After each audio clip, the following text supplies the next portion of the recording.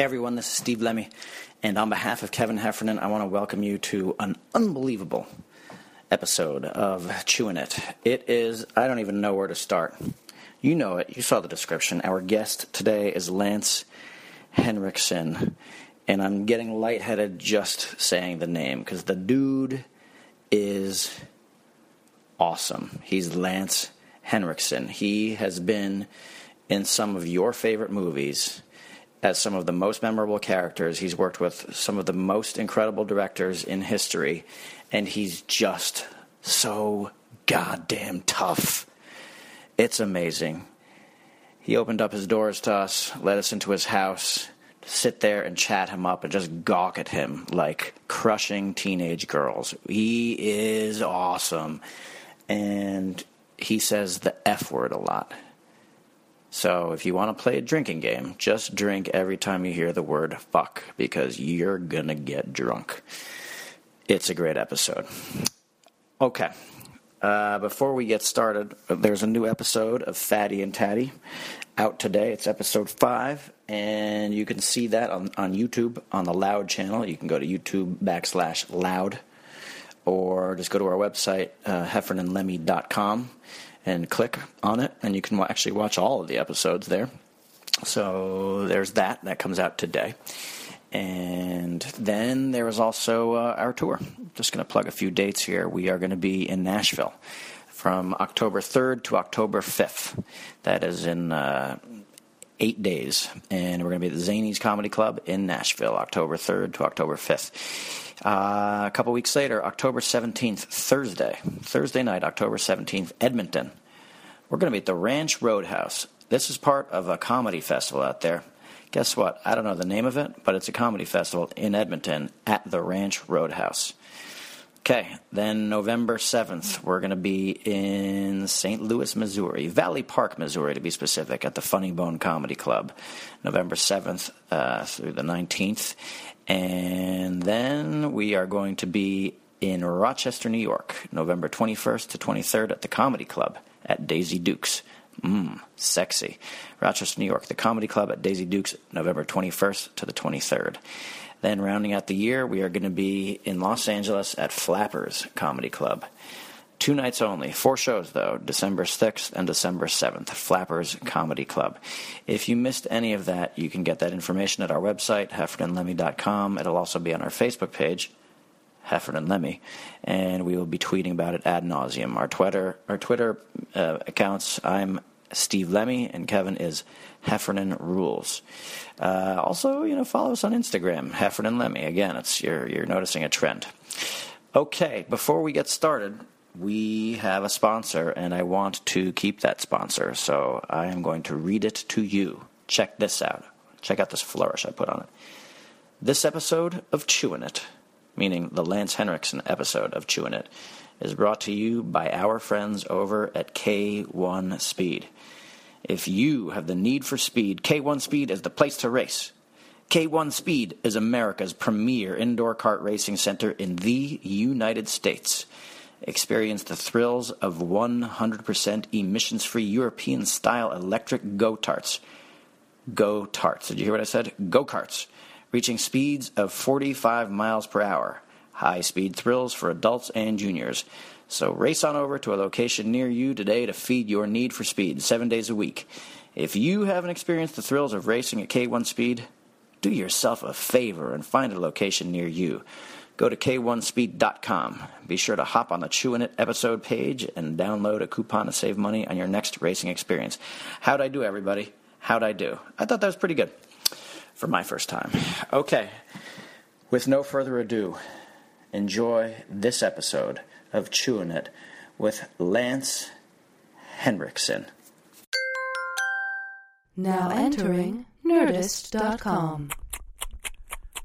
Chewin' It with a guy named Kevin. Chewin' It and this other guy Steve. Chewin' It from the TV and the movies, and now this podcast straight. Chewin' It, they're gonna get chewy. Chewin' It, they might even get me. Chewin' It, but they're gonna get funky on this podcast thing. I'm like, what do you guys, We had a whole dick conversation. Is there some shit I missed here, or what? We had a dick talk. Oh, I missed the dick talk? Yeah, everybody, welcome. Are we recording? Welcome to Dick Talk with Lance Henriksen. Okay, no. No, we're not doing Dick Talk. No, we're doing chewing it. Munching. We're chewing it. Yeah. We got to chew. And smoking. Yeah. Chewing and smoke. We never had a chewer and a smoker at the same time. It's true. All right, we need now, Lance. Will you do it by yourself? Would I what? Chew. We need an isolated chew. Here it comes. Okay. Oh yes. Listen to that. What do you like when you imagine you're eating something? What are you eating? Like fucking nails or something? Like what? No. Like a squirrel, eating a. That. Do you ever see that chick that eats the? What is that? That Jewish kind of bread. Arugula? Challah. What? I don't know. Challah. Aristotle, help us out. You're Jewish. No, it's like a cracker. Oh, matzah. Oh, matzah. Matzah. Yeah. Like this girl does a thing with a squirrel chewing on a matzah. Right. And it's fantastic. Right. That's what I felt like. Right. And the shit's flying everywhere. Oh yeah. Right. Okay. That's She's good. funny. That's Anyway. a daintier chew. I know that's going to get cut out anyway. No. Yeah, Let me no, has we're an keeping- image of you eating nails or like glass. Yeah, because Yeah. you're a tough motherfucker. You think Yeah. a tough motherfucker? Yeah. Yeah. But also, then I think, like, does he even eat food, or is he like a? I beat the an food android? before I ate it.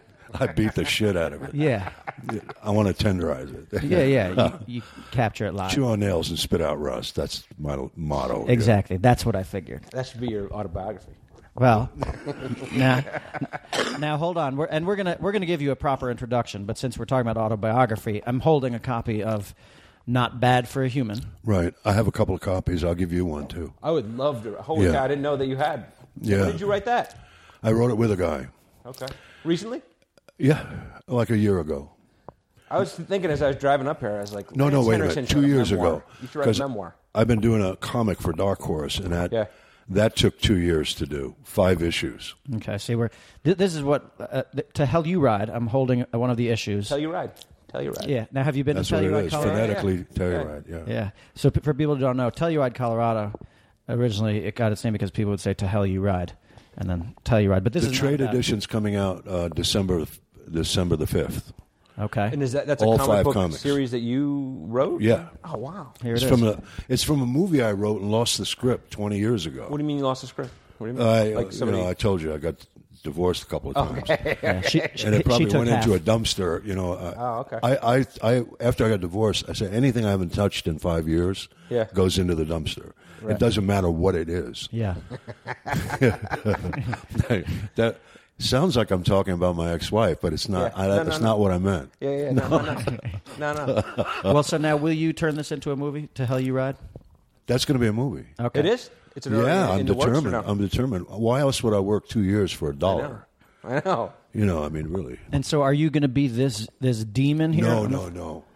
I actually want Jason Momoa to play the lead in this thing. Love that guy. Love that guy. Yeah, so do I. He's a good friend of mine. Oh, Is really? he? Yeah, we're close. Did you guys work together? No, but we've run into each other about 1,000 times Yeah. and caused as much mayhem as we could, and Yeah. we got close on that. Okay. Yeah, he was great in Game of the Thrones. Game of Thrones and Conan. Oh, yeah. He was the new Conan the Barbarian. Too. Yeah. Tell me about this autobiography, though. What's the What the what? the autobiography? What about it? Yeah, you wrote it? I wrote it recently, with someone. Yeah, and it covers your whole movie career, or your all my life. your whole life. Yeah, I mean, it could have been 900 pages, so we Sure. selected. I mean, Because this podcast, is going to go on forever, just because of your resume. oh, Yeah, we're going to Shit we're talk. gonna talk about. So let's introduce Lance properly. Okay. So and then let's plug that book. and then we're going to plug the book. Not Bad for a Human. Yeah, Obvious Not Bad for a Human. obvious reference to Aliens. Jim Cameron said I could use it. I Oh, he asked did? him. I said, "Can You I call use him that?" up? Yeah, and he said, "Good. Yeah." Is he going to put you in Avatar 2, 3, or 4? I don't know. I have no idea. Talk about life is capricious. Yeah. I don't know. It'd be sweet if there's like I got one. something good coming out, man. I mean, it's Mamoru Oshii, The Last Druid, The Garm Wars. Yeah. That's What's that? coming out. It's a movie. And you shot it. It's done. Yeah, I shot it up in Montreal. Oh, awesome. And Yeah, who directed so it? good. The guy's a fucking Yeah. poet. Excuse me. No, you're allowed to. You're allowed You're to. encouraged No, to. he's a fucking poet. Yeah. Believe me, our listeners, like when they hear you say fuck or fucking, it's Yeah. like it'll send shivers down their spine every time. Every time. Somebody told me they do do a drinking game where whenever I drop the F-bomb, they take a shot. Yeah. Yeah. And so they get pretty drunk by the end of it. Okay, everybody, you hear that? Every time Lance drops an F-bomb, you have to take a drink, or he will come to your house and fucking eat you. Oh. Okay. Wait, what's that movie about, the one you were just talking I'm really about? happy to see you guys. We're happy to see you, I know. too. After Slammin Salmon, you guys, we all drift off in different directions. I know. Everyone And does it different was, things. But I had a great time, man. I was a little scared because I don't think I'm funny. I think situations are funny, but I don't think I'm funny. You know what, though? You are. I mean, you are. And that's part of, I mean, that's why we wanted you to come do it with us. But also, like... He was so hurt. I know. I mean, every time I talked to him and slammed him. Meaning me. Yeah, right. Yeah. The look on your face was just... I felt so bad. You know what, though? And happy at the same time. Yeah. But that's just acting, though. You can't hurt my feelings. I was just acting sad. Bullshit. You were when we got Lance to be in the movie, you were so fucking excited. I was. And Were knowing that you were the guy that were acting with him. You didn't show it. No, because I was... Bullshit. He followed you around like a puppy dog on the set, Lance. I did. Who was... He ate lunch with you every day. I thought he just wanted to bond so we could do better work. I did. I wanted to bond for everything. Who was your cigarette smoking buddy? I don't even smoke. I just stand there and watch you smoke cigarettes. Because, look, I grew up watching you. I mean, we all did. But it's like it was, frankly, and we're going to get into it, but Stone Cold, when you were Chains, it's like, Jesus Christ, has there ever been a better fucking character ever? The hard target bad guys. Oh, yeah, that's true. He's good, too. I mean, but anyway, I mean, that stuff, we were like, we got to have Lance come do this movie. And we tried to get you for Club Dread, one of our earlier movies. I know you did. And we couldn't get you or something, like you were busy or something. Bill Paxton did it. Yeah, Paxton. No, well, yeah. And so... and his biggest complaint was that his weave... would get knotted up. Yeah. And he'd have to spend an hour in the shower with all of this, conditioner on to get it to look like hair. Yeah. Instead it looked like Rasta Man, but he's very he particular. slept on the dreadlocks. So it was like a cap on his head. Yeah. He told me all this shit. That movie almost worked. Yeah. It almost did. Yeah. It had wonderful shit going on. Yeah, Paxton was great in it. But Slammin Salmon was a piece of brilliant work, man. Thanks, man. I loved that good. movie.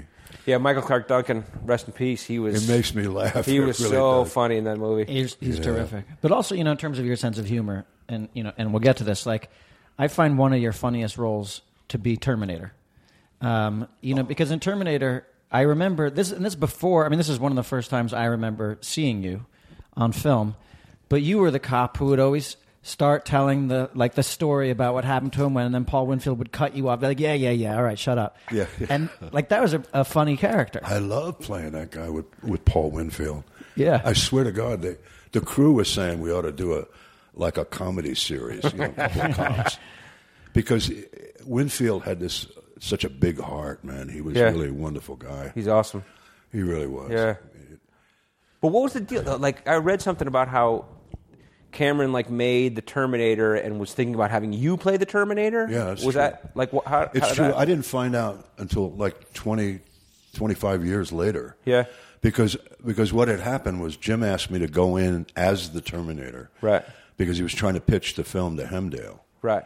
And you had worked with him on the Piranha. Piranha. Yeah. And so you knew Cameron. And we were friends. Yeah. And he had come over and painted me as the Terminator, and to use as an image for somebody he was pitching to, like a sales tool. And I didn't know it that he really wanted me to play the Terminator, but I went in and kicked the door open and shit like that. wait, like you acted it out in the pitch? I acted it out. And was it the same concept? He said, "Go in 15 minutes before me." Yeah. And then I'll come and then talk about it. Yeah. And so I did. I went 15 minutes before, and I took a foil from a Vantage cigarettes, burnished them into my teeth so I looked like I had all gold. Holy teeth. shit, that's awesome. And cut myself and slicked my hair back and had big fucking boots up Yeah. there. And a punker shirt and ripped it open and all that shit. And I walked in and did my number, and Jim arrived and I left. And from then on, the movie was made, and I find out later, people were saying, "Oh, you were supposed to be the Terminator." I said, "No.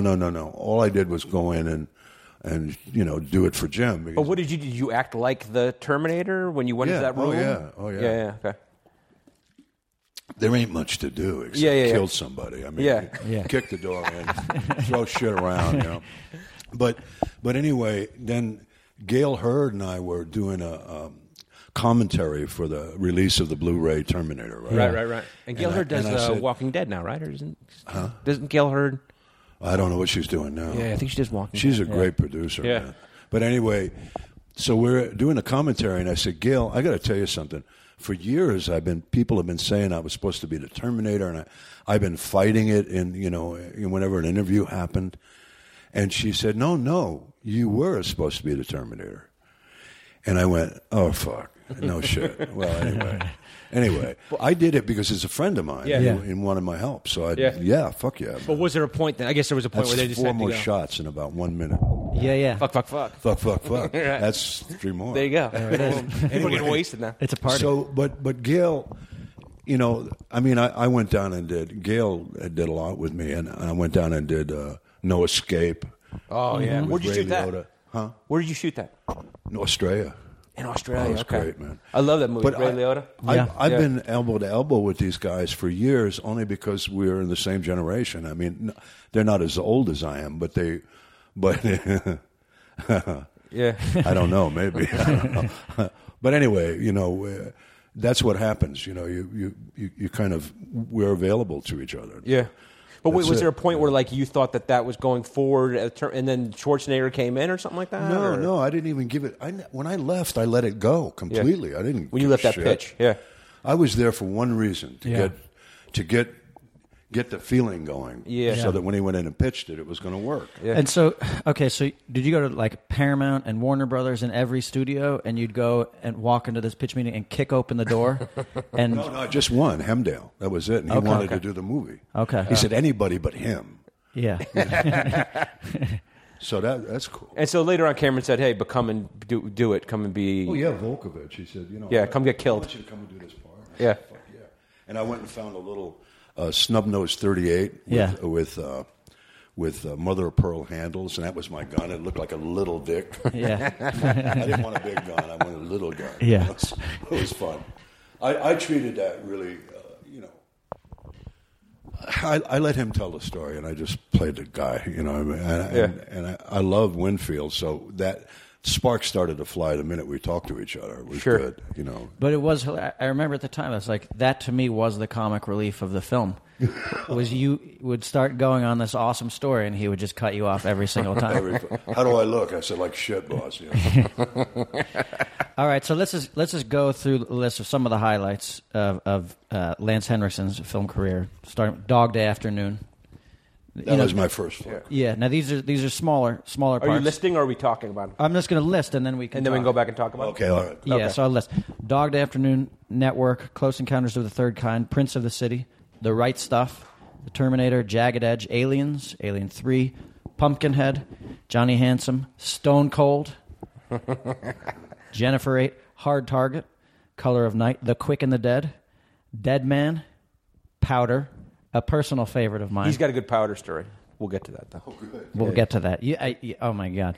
Okay, Alien vs. Predator, The Slammin Salmon. Yes. I love that movie. The Salmon. That was one of my favorite. Yeah. That was funny shit. Man. Yeah, it's good. We had a good time. When that girl got the hot soup in her face, that was the funniest moment I've ever seen. That's one of them. There's like 100, That's great. Yeah. No, and we use that trailer. One of my favorite lines was your thing, where it's so quick, but like you walk into the kitchen and all the waiters are wrestling on the ground, and you just look at them and you go, like a bunch of gay guys are all like wrestling. I'm witnessing a rave or some shit. Oh, yeah. And you just go, Miami. And then you walk out the door. It's such a great moment. But another movie that I saw recently, I actually saw it in the theater, and I was excited to see it, Appaloosa, which I fucking loved Appaloosa. Yeah. Which we can talk about. That Ed Harris was that his directorial debut, or had he? No, he's the second one. He did Pollock before that. Oh, that's right. Okay. Yeah. Also, Millennium, the TV series, which I love too. Chris Carter. A Brazilian soap opera, which I did not realize. You did a soap opera in Brazil? I didn't go to Brazil. They shot it in Miami. They flew me to Miami and did it all in Miami. Okay. I'm curious Those about guys were cool, man. Yeah. I said, why are they paying me so much to play this guy? What was the part that you were playing in the Brazilian soap A scientist that was dealing with mutant children. Okay. That opens your mind. And I was did you have very to speak, rich. like Portuguese, or No, I spoke English, and they either dubbed it. I haven't seen it. Yeah.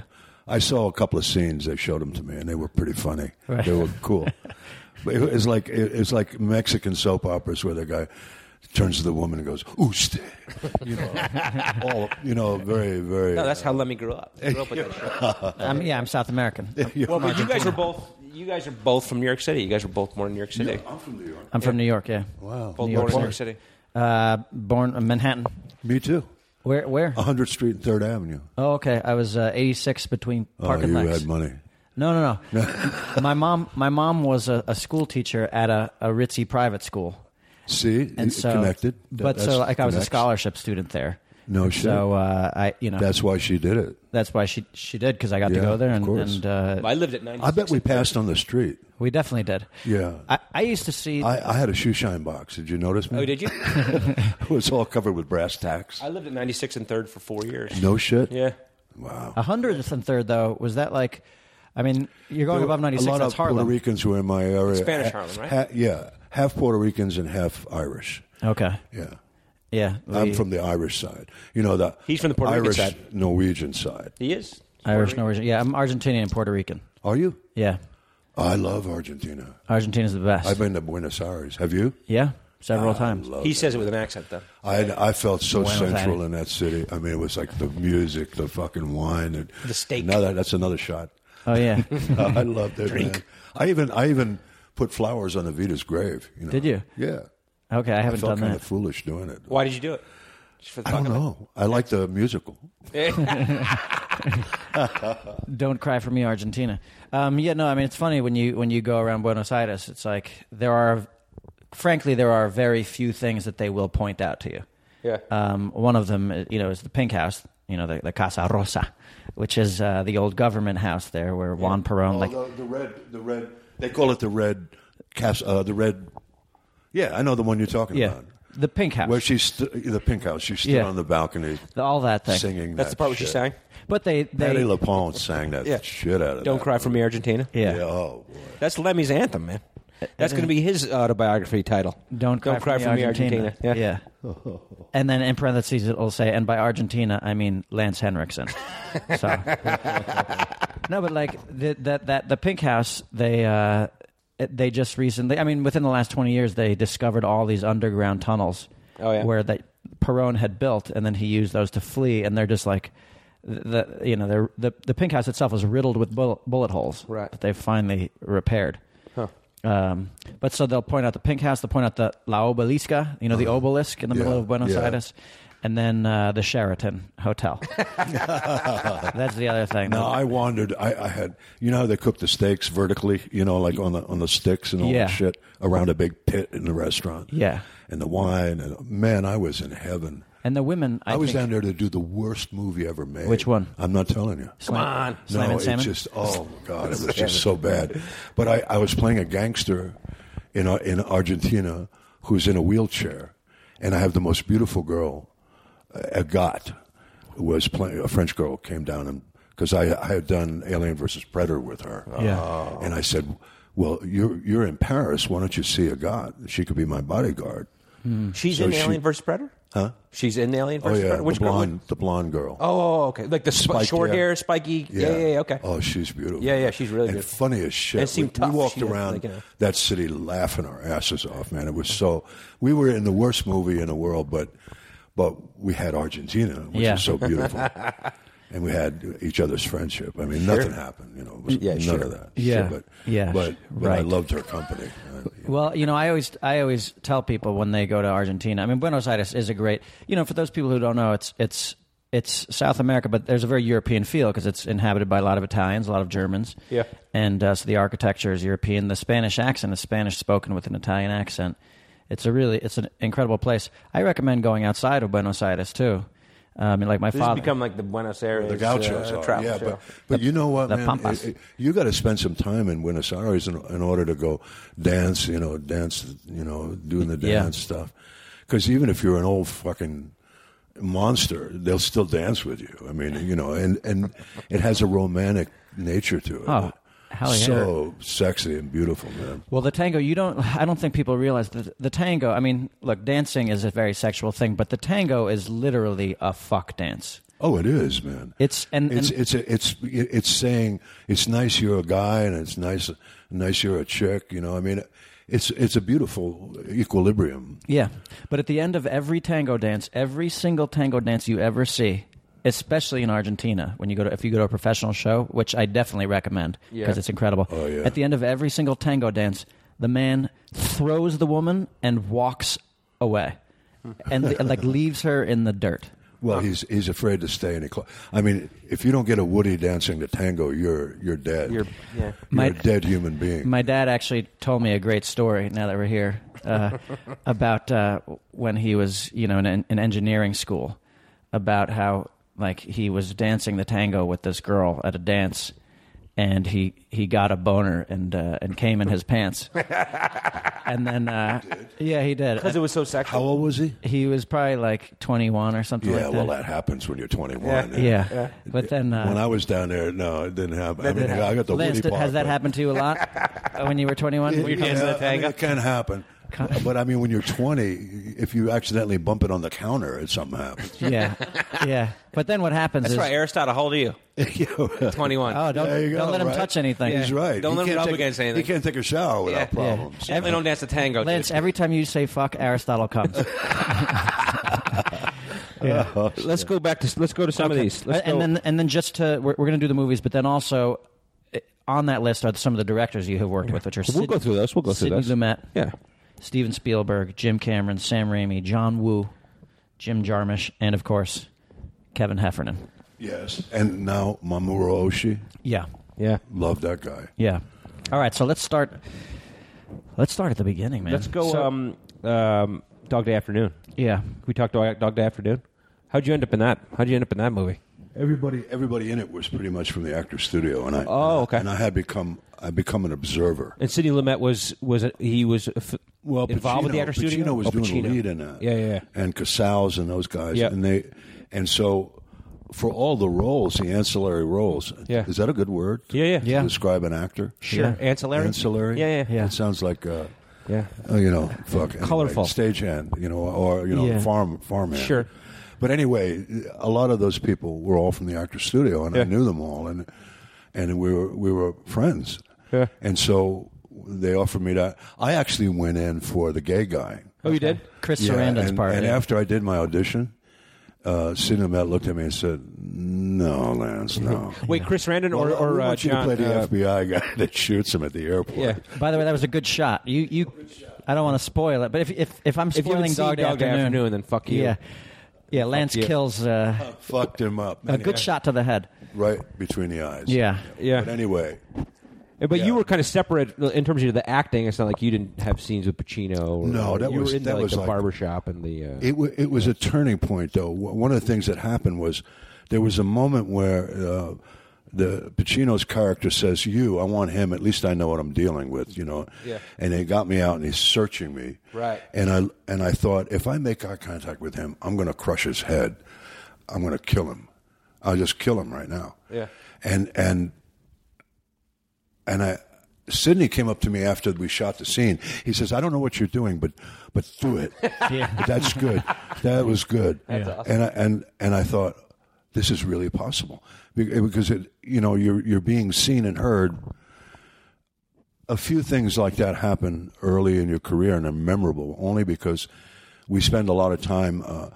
I've done movies where I've just served the movie early in my career, and nothing happened. I mean, a director, his only direction would be, okay, now with energy, action. What the fuck? He's not even looking at me. He's looking at a monitor or, like kind of shit. Yeah. And when a director of that quality connects with you, it has an effect on you. I mean, and so I thought, I love movies. That was the last play I did. Yeah. Right before that. Never, that's it. Plays were gone. That was it. Yeah. And I got my first paycheck, and I went, fuck, I'm going to run to the bank. Yeah. Another drink. I'm going to run to the bank and cash this. It must be a mistake. Yeah. And I mean, And I thought plays. I mean, I was starving to death. I was sleeping on sets, you know, in the theater, you know, doing the sets so that I could stay there. Yeah. Or sleeping on girls' couches, and they all had cats with their stinky cat boxes. And fucking, you know, it was a nightmare. And doing plays in New York City. Yeah, doing plays and had no money. Broadway, and off Broadway, off Broadway. Off, Way off you know. Broadway? And then finally, later on, I got on Broadway. But it was, you know, but the early days of acting, you have to know why you want to do this fucking thing. And so how did you get into acting in the first place? I had come off a ship. I had been sailing around the world pretty much on merchant ships and all kinds of stuff. I wanted to get to know my father, who I didn't know. You know, I really wanted to see what his life was. So, He was a sailor. Anyway, I'd gotten off this ship and was in New York, and Berghoff Studios were casting an off-Broadway play, the Eugene O'Neill Sea Plays.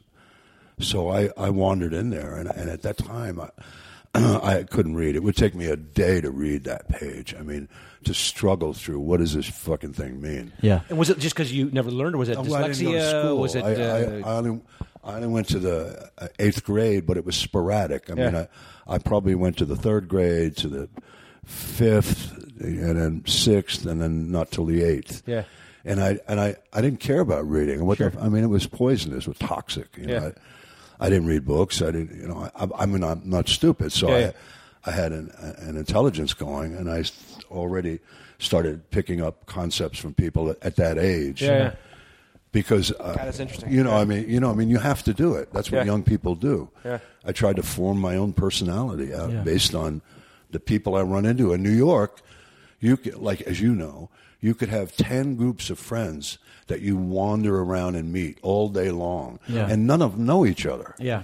So you could end up, for one group, I could be, hey, amigo, you know, and then the next group, you know, I could be anything I wanted to be, which acting was already in my blood. I mean, it really was. So anyway.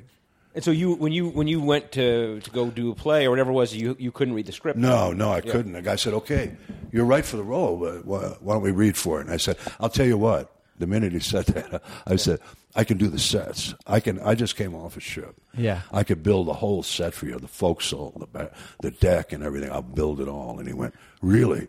And I said, yeah, man. And I did a quick sketch and showed him it, and he got all excited. He says, okay, let's read. And I said, and I could do the lighting. and that was it. When I said I could do the lighting, that was it. Well, I got the role. I got the lead in it, and now I had to get a friend to put it all on tape. Yeah. Okay. All right. And then I learned everybody's role. I didn't know you didn't learn just your role. Sure. You learned. I thought you learned everybody's role. Somebody read the whole play on tape. Yeah, and I had it all. Yeah.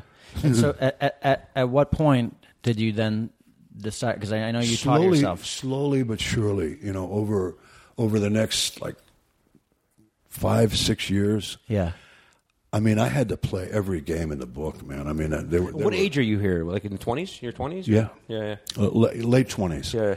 And so, like, I mean, I got tied into the acting scene, like in New York. I mean, New York's different. I mean, you can run into people on the street and become friendly, and you know, I mean, I hung out. I'm an actor, and you know, they say, "Oh yeah, what are you doing?" And I said, "Nothing right now," but you know, as usual. Yeah. And I made a lot of friends. Yeah. But even before that, something really weird happened. There's an actor in New York named Lazaro Perez, a Cuban guy. Uh-huh. Great guy. And him and I was making pottery back then. Yeah. And he said, I was in Boston. I'm going up to audition for a mime job in Moses and Aaron. Okay. And I said, oh, that's cool. You know, I didn't give a shit. Yeah. And he said, why don't you come with me? And I said, all right. And there was only 4 roles. And mimes had come from all over the country to audition here, right? So Lazaro and I were watching them all up at the fucking front of the line. That's got to be a funny sight. This is a true all the story, goddamn man. mimes hanging out. Yeah. And so by the time I get to the audition moment, I just imitated every fucking thing that I saw. Yeah. And, Inside the box, the rope. All that yeah, shit. pulling the rope, and climbing a ladder, and all this shit. Yeah. And I hated mimes anyway because they had doesn't? white faces Who and yellow doesn't? teeth. Yeah. But anyway, Knock their Lazar and I got 2 of those 4 roles. That's amazing. Just out of the fucking blue. Right. And Czar got pissed off at me because he said, "But you're a Potter, man. Why are you doing the acting?" You know, I mean, during the show, he said, "What right do you have to be doing this?" And I said, "Fuck, man, I don't know." But anyway, that was the beginning of the whole thing. I mean, and so then I went to New York. Yes. So what you're saying is you started as a mime, is what you've boiled it down to. Oh God, I'll never fucking live it down. I've never done whiteface, and my nobody's teeth is that yellow. But anyway, now, oh God, mime. So you did some But great shit happened during that show, which really hooked me. They needed a guy to kill himself, so I would jump off the balcony in a loincloth because it was like during the orgy scenes in Moses and Aaron. Yeah. And I'm in a fucking loincloth, no padding, nothing, and land on the fucking stage. Boom. And every time it happened, the whole orchestra would run out of it, and they'd run back and they'd start playing again. Because they never knew when I was going to do it. Yeah. But anyway. But then the head of the golden calf fell off into the orchestra pit. And everybody on the fucking stage froze.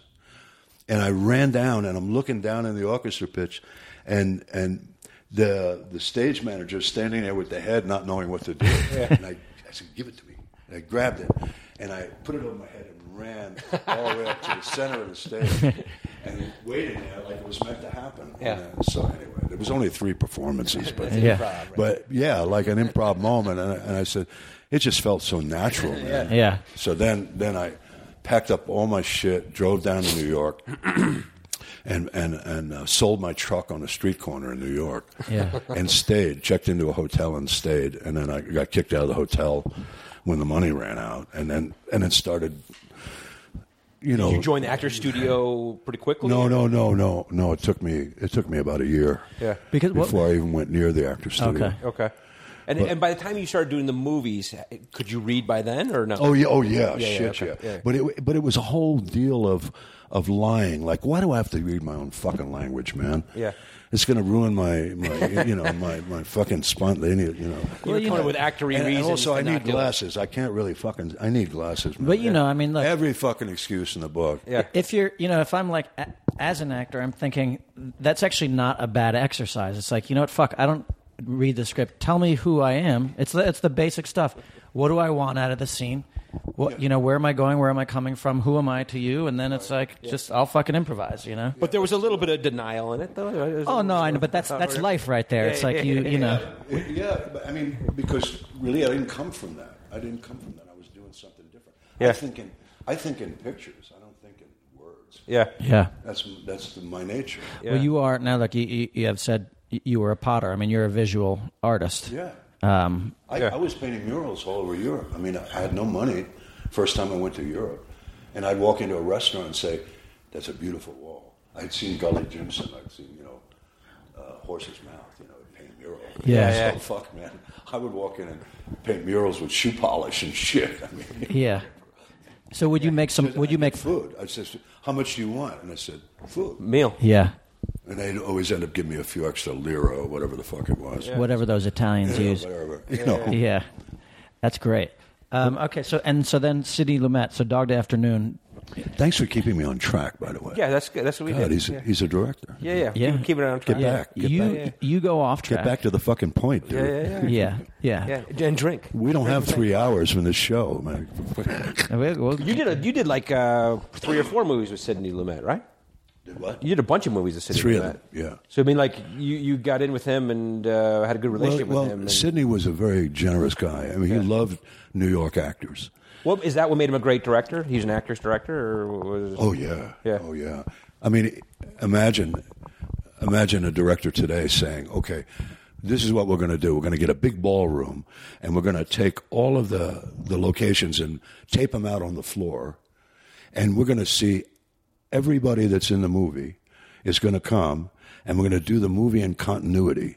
God. I mean, that's an actor's director. I mean, he knows instinctively. I mean, all these things, and we would do that, even the smallest role, and you knew what the movie was. Yeah. Because otherwise, we get it such hodgepodge. How do you know what the fucking theme? I have to be. Now I'm very much better at reading scripts. I mean, I've been doing it now 40 fucking years. I better be better at it. Right. But the point is that you don't get the sense of the overall. As easy. I mean, unless you have got a roll 3 months ahead, and then you can really dig into it. But how often does that happen anymore? Yeah. They call up and say, we want you there in They don't even 2 weeks. They don't even rehearse anymore. Yeah. Come You know on, what I mean? It's just, come on, and have a complete thing going. Yeah. You just walk on the set and they roll because they don't have time or the money or whatever it Yeah, is. you got to make some quick decisions and Yeah. shit. I mean, you guys, even I knew a little bit ahead of time. Yeah. You guys, and I remember picking the glasses that I wanted to wear. Yeah. And I wanted that. I asked if I could use that suit. The green suit. Yeah, the so green great. suit. So great. Because I wanted to look so successful, and I got a gold fucking watch. Yeah. And there was something. There's something I don't like about producers, especially TV producers. I've had more run-ins with them than anybody because they want to suck me right into the business world right away, and I have an aversion. I get rashes. I get fucking. I do. It's really tough, and so I wanted to play that. I wanted to play a guy who was just a smarmy fucking. Yeah. The line you didn't leave in, which I thought was funny as shit, it just came to me. I said. He says, "What are you going to have?" And I said, "I think I'll have some. I wish the floor would open up and suck me up soup." Oh yeah, I remember that. I remember that. I got lost, but anyway. But things were coming out of me that I did. I just wanted to be as rude as could be. Yeah. In the nicest way. Yeah. That I could be. Well, you did humiliate the fuck out of me. And then the scene in the bathroom, though, then you let it all hang out. You let him have it. You know what I mean? You let the guy have it. You stupid fucking shit. You're like, nose job, and the whole thing is about noses. Yeah. It's so Yeah. funny. That's the writing. Yeah. No, that was funny. No, but it's like, look, it's from my point of view, it's as an actor who admires another actor, like to stand there and get berated by you, take after take. That's a dream come true. You got a little touch of masochism in you. I mean, I think we all do. No, I don't mind getting beat down in a movie. Oh yeah. But it's also like, look, when you're growing up and you watch movies and things like that, you never say to yourself, hey, one day I'm going to meet that person. I'm going to work with that person. Work with that person. Yeah, I mean, certainly it's like, and I hate to keep referring back to Stone Cold because you've done much finer films, but like when I'm watching, like if I in a million years, when I was, because we watched Stone Cold. Let's get to Stone Cold then. You so much fun to talk about. Should we just talk Stone Cold? Can we talk Stone Cold? Let's a little go. bit? Sure. Yeah. Okay. I got a good story for you about Because that. we I don't know, Aristotle, if you've ever seen Stone Cold, if you have not seen it, you have to watch it because I remember we watched it. And then we finished watching it, and it's right on. We love that kind of movie, that kind of actiony biker thing. We love that kind of thing.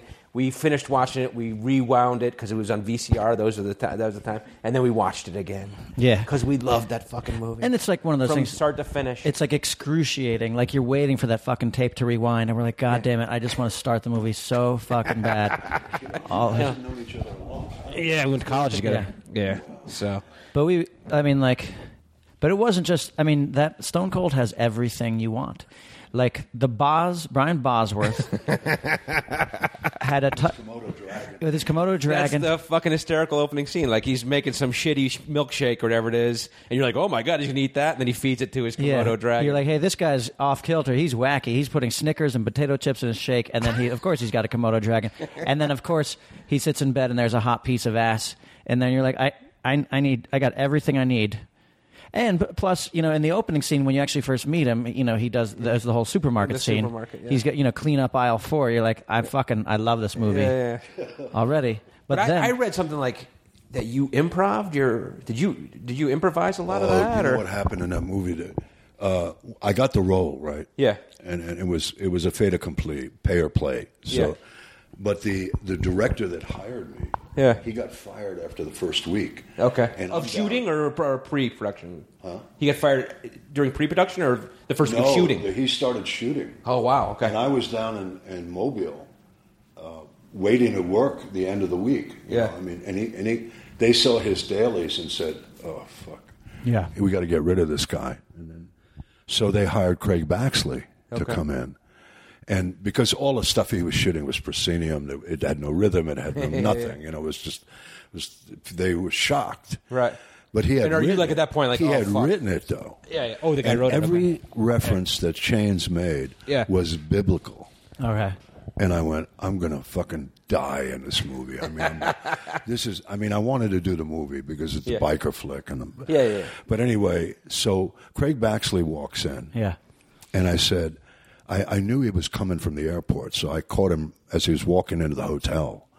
I waited for him. Yeah. And I said, Craig, I'm Lance. I'm going to be playing Chains, and we got to have a talk because we're in big trouble. and he said, what? And we had a couple of beers, and I said to him, at the risk of getting fired right now, I can't say a line that's written in his script. And he said, "Well," I said, "Well, you read it. It's all biblical. I mean, the minute I open my mouth and do one biblical thing, the audience is going to sit back and say, fuck you. Every time he comes on screen, I'm not going to watch him. Yeah. It'd be like watching somebody take a shit. Yeah. That's another shot. Another drink. But shit, you have to eat pretzels. I mean, shots. Okay. You have to drink. Anyway, sick. Anyway, texture-wise, I mean, sick. Yeah. Oh boy! But so Craig, I said, he said, what are we going to do? And I said, Craig, I won't fuck with your narrative. I won't touch that. But every scene, we're going to have to work on it. In the morning before we start shooting, we're going to have to figure what we're going to say to each other. So Bosworth had this giant fucking bust. Now he's a star. Yeah. And he's not an actor, though. I mean, he's not. Well, he was a football player, but he had the kind of feeling of like a young John Wayne. Yeah, he had a presence. Yeah, he had a great presence. Yeah. He looked great. And this was his first film, yeah? Yeah. So we get in the bus every morning and improvise. Okay. Yeah. And was he? Could he do that? Was he good at that, or was he good at that, Bosworth? I mean, could he handle that? Yeah. But he did. Yeah, he didn't. He didn't realize what I was doing to him. Yeah. But anyway. Yeah. But anyway, like I would come up with shit like, "You're either going to be my bulldozer or the biggest pork chop I ever ate." Yeah. Shit like that would just come leaping out of me Sure. because I was feeling very much like what Chains ought to be. Yeah. And so that's what we did.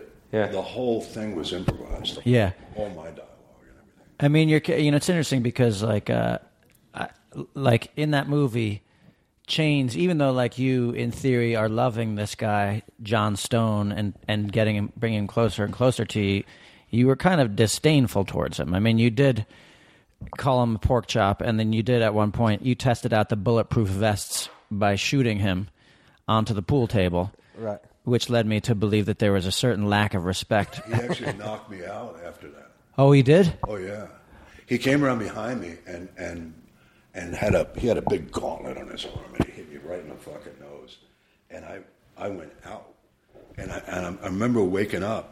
It was very quick. I wasn't out for long. Yeah. But I was pushing up, and they were trying to lift me up, and I said, no, get the fuck out of here. I want to experience this. Yeah. It's like one of those moments. And the cameras are rolling, or No, okay. they had cut. Okay, They okay. got scared. I mean, Yeah. But it didn't matter to me. Yeah.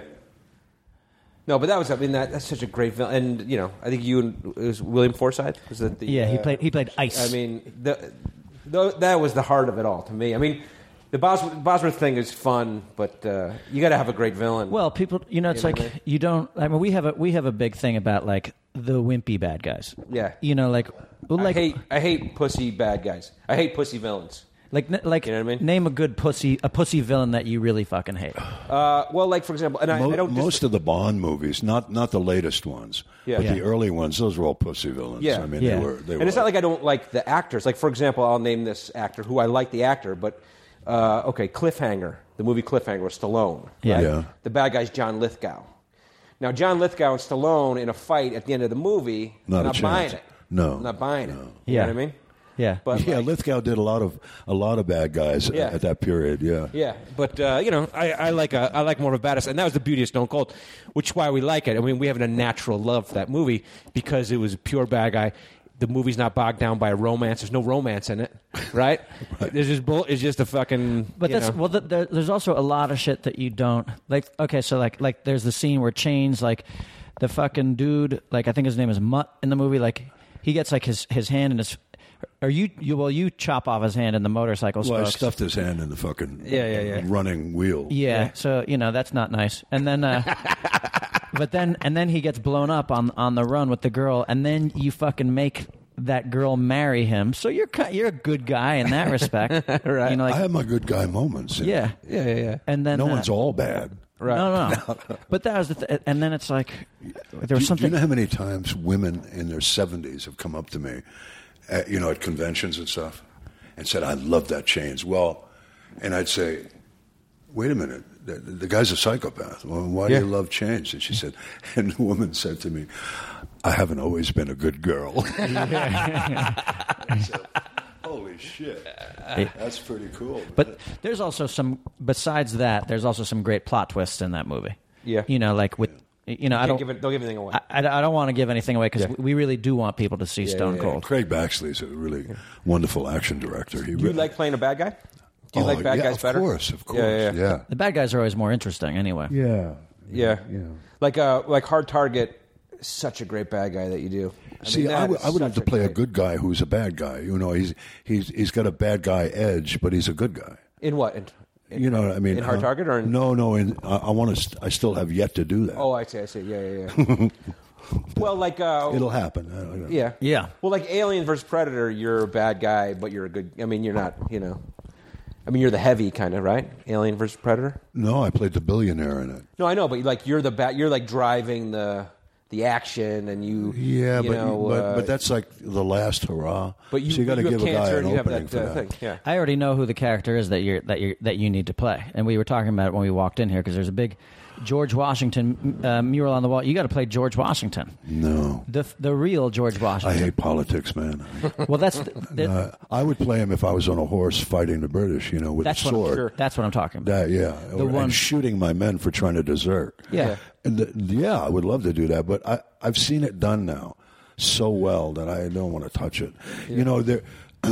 You get to play that guy once in your life, like the guy who played George Washington with Giamatti and everything. Yeah, David Morse. David Morse, who I love as an actor. Great, but he's not going to play George Washington again. Yeah, if you're going to play Dutch Schultz, you only get to do it once. Mm-hmm. Right.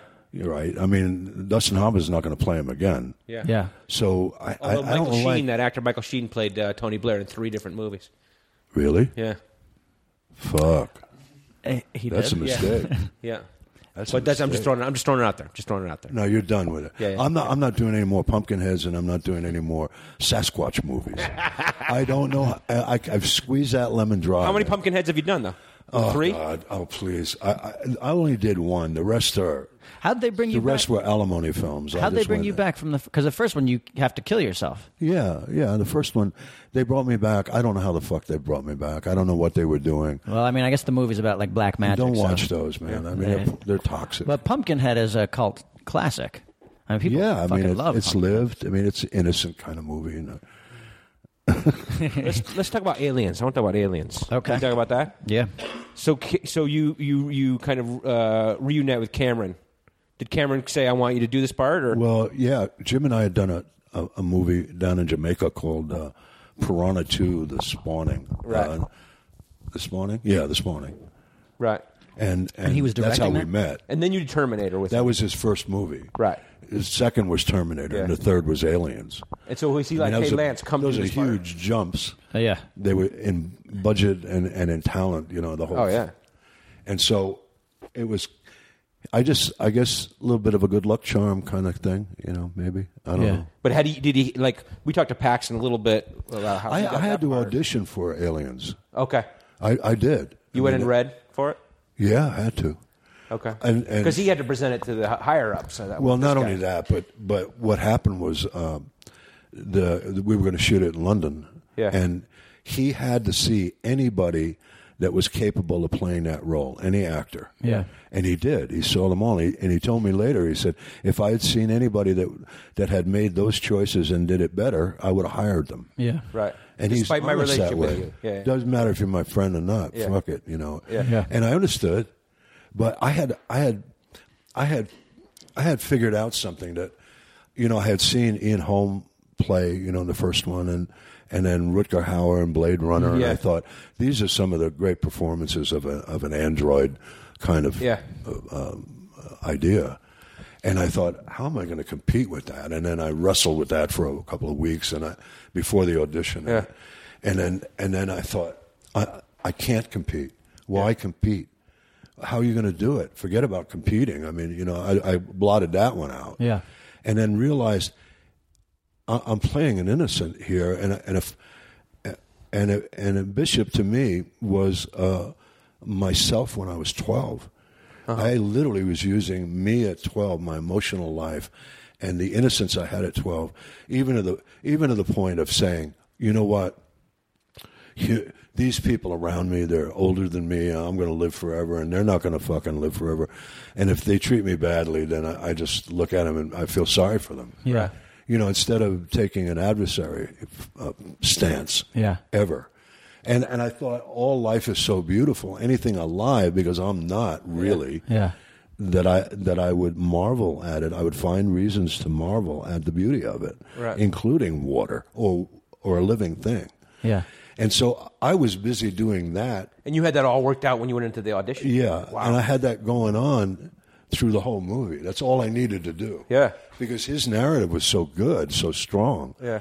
He would call me and say, I don't know how we're going to introduce Bishop. And he said, remember the knife trick when you were a kid? Yeah. He said, why don't we use that? And knowing Jim, I got every kind of knife you could get and practiced with all of them. Yeah. And I got really fast with it. And I remember... You ever stick yourself? I've told this story before, but when I got to London, they opened my suitcase and all the knives were laying on top. Okay. Yeah. And they weren't going to let me into the country. They thought, what the fuck? And so Gail had to come down and get me out of the airport. Yeah. So. But anyway, there was something wonderfully innocent about Bishop that nothing bothered me. Nothing. Yeah. I mean, I would do any job. I would, I was in an environment. I wasn't playing space or any of those things. It was my world. This is the world I was born into. Mm-hmm. So. And were any of those elements in the script, or did you bring some of that to the part in terms of, and then work with Cameron? Like once you got cast, but Cameron would say things to me. Are you claustrophobic? And I said, I don't think so. Why? And he said, well, you got to crawl. You want to crawl through this pipe. Mm-hmm. That crawling through the pipe thing. And I did it, and it wasn't that terrible. I mean, but he would always challenge you. I mean, like he told one of the people to give me a gun, and the minute the guy gave me the gun, I went, well, what the fuck am I going to do with this? Yeah. And I handed it back. Yeah. It was just moments like that. It wasn't that I improvised dialogue, because when you get up into these budgets, they defend that script, to the max, only because it's been so well honed to begin with, but that narrative has, and they're protecting their money. Yeah. So I mean, Stone Cold was like I don't know, I think it was $15 million or something like that, but they were in a bind, and I'm smart. I'm a street kid from New York. Yeah. I took advantage of it. I'm going to make this mine. I'm going to make it mine. Yeah.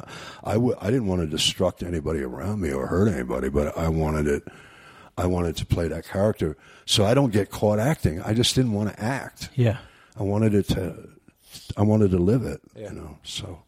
And that's the same thing with Aliens. That was another huge breakthrough for me. Yeah. Because I thought if I don't see what I'm doing on that film, I'm quitting acting. I'm getting out of this fucking thing because I don't know what I'm doing. I don't know how to do it.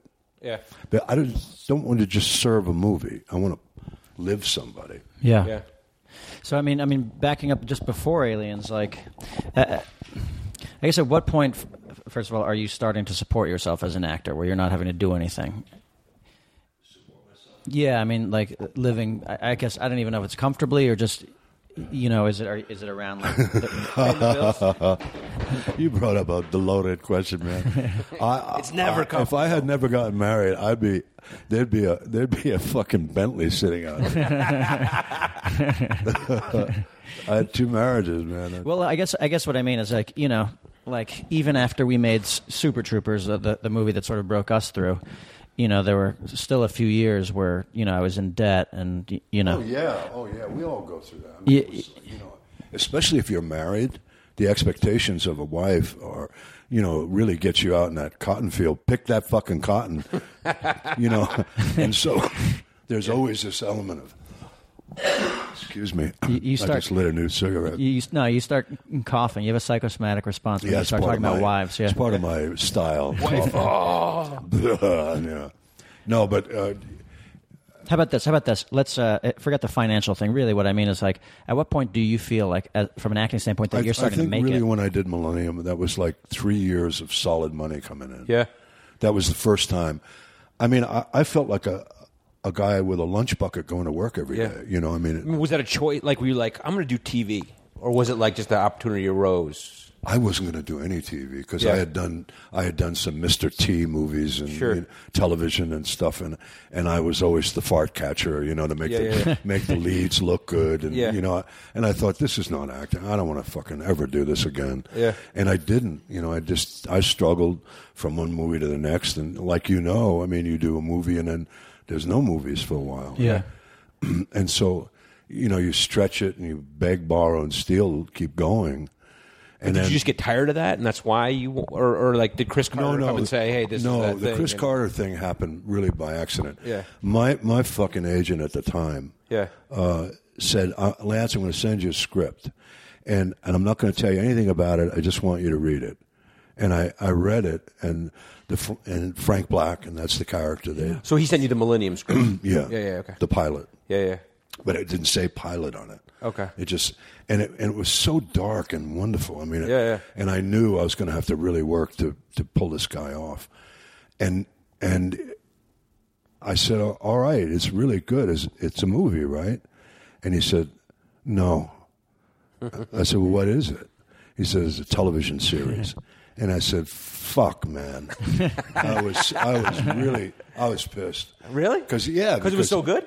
Is that why you're pissed? Well, then I said, well, I'm not gonna say yes to this until I meet the guy who wrote it. I want to meet Chris and talk to him. And so they set up a meeting with David Nutter and Chris Carter at a restaurant. Because in those days, I said, I'm not going to anybody's office. I'll meet him on neutral ground, but I'm not going to a fucking office and have the guy. Right. It's me sitting in a soft chair that farts, and he's sitting at a desk, looking down at me. I'm not going there. Right. I'll meet him at a restaurant. Were you familiar with X-Files at that point, or had you heard about it, or no? Okay. No, television. I didn't even. I'm so grateful that cable came in, man, because I don't have to watch that shit. Right. Anyway, so I meet Chris, and he's a very quiet guy, and I kept asking him questions. I said, well, look, this is so dark. Where's the light? How is an audience going to endure this? Where is the light? And he said, well, the yellow house. And Nutter, of course, his enthusiasm is very contagious. He's a very excitable guy, and he was, and not in a salesman kind of way. He doesn't talk with his hands. He just vibrates. Sure. Mm-hmm. He sits there going, yeah, this is going to be really good. Fucking shit. And then we had some food, and then I went, well, at least I'm not going to be a fart catcher in this. Yeah. I'm going to have something to do. Yeah. And so I said, yeah, all right, let's go. And then we did the pilot, and then that was it. And I remember the scariest moment was when the pilot took a month to shoot. You shot it in L.A.? No, Vancouver. Oh, in Vancouver, okay. Where they were shooting X-Files, right? Okay, yeah. Because he had X-Files. Yeah. And so we finished the pilot, and then I go home. But before I left, I said, Chris, are we going to have a month to shoot every show? And he said, no, it's every 8 days. Oh, man. A 60-page script. Yeah. And I went, oh, fuck. Because I was so tired at the end of the pilot. I think I was tired mostly because I was trying to investigate constantly what is this character? He's constantly. Yeah. And Chris kept saying shit to me. Like I'm from New York and we talk with our hands. Right. And he said, you can't wave your hands around. You Yeah. got to not You're do still- that at all. Yeah. And he said, because it looks like you're selling. It's like a salesman. Yeah. You know, you notice if on television that everybody that's selling their hands, you know, or, and I said, all right. And that was the hardest fucking thing for me to do. All my energy was like fucking in my hands. I felt like my hands were like down to my ankles, you know. It was like fucking, it was like, holy shit. But So did you like it? I mean, did you like doing that show? Or I mean, it's a great fucking show. I did. It was I mean, very hard. It was very hard. Yeah. And did you just? I've never worked that hard in my life. Ever. You got like nominated for awards and all kinds of shit. Though. Well, yeah, but- so you got a lot of accolades for that. I got nominated for 3 Golden Globes for 3 years of doing it. I mean, we did 65 shows in 3 years. Yeah. God. That's a lot. And I mean, it's the TV schedule is grueling. You're getting your scripts in the morning, or you're learning 5 in the lines. morning. I'd be up at 5. Yeah. And they'd drive me out to the location. How did it? Like, why did it end? Were you done with it, or was he done with it? No, or none of that. Because it seemed like it was doing pretty well. It was. If it was on now, it would be a huge hit. Yeah. I mean, the ratings that we were getting were not equal to the ratings of that period. Yeah. You know, the more glossier shit. Yeah. You know, because people were scared by that show. Yeah. It was dark. People would stop me in a supermarket and go, you know, I tried to watch your show, but it scared me. I said, you're a grown fucking man. You're telling me you're scared? What the fuck's the matter with you? TV show. Yeah, I mean, it's a fucking show. I'm not dead. I mean, I'm not. Yeah. Anyway, but anyway, a guy came over from the Comedy Network, and he decided, I want to get rid of everything At Fox. other than the X-Files, and have all comedy shows. Yeah. And then he got fired 6 months later. Right. And the prick had the gall to leave a message on my machine saying, Lance, we canceled the show, and if you want to know why, give me a call. And I thought, go fuck yourself. Yeah. You know what I mean? That's another fucking shot. There Yeah, you that's go. 2 Boom, boom. shots. That one's 2 shots. That's 2 shots. Were you bummed out that it was canceled, or were you like tired at that point? We were actually on the road heading home after the break. Yeah. And it wasn't going to get picked up. I mean, Yeah. we've done all the shows, and Yeah. You do a little dance, like Celebration time. And Frank Spotness was on the phone with me telling me we were canceled. And I was in my Hummer. I had a Hummer at the time, a station wagon with my dogs. Anyway, and we're going down, and he says, are you guys laughing? And I said, what else am I supposed to do, Frank? I mean, what reaction did you want? Boo-hoo? What did you want? Anyway. Do you know if I live At 1,000? the end of a series, at the end of a season, Yeah. you are fucking, your ass is Tired. dragging, man. Yeah. You look like a pregnant cockroach. Yeah. Fuck.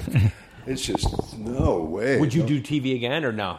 You did it and that's it. Or I mean, it's a good paycheck, right? Yeah. Yeah, but, I'm getting to the age where if I did it and it was a hit, that would probably be the last thing I'd be doing in my career, But there's so much good TV now. I mean, if it's like Breaking Well, yeah.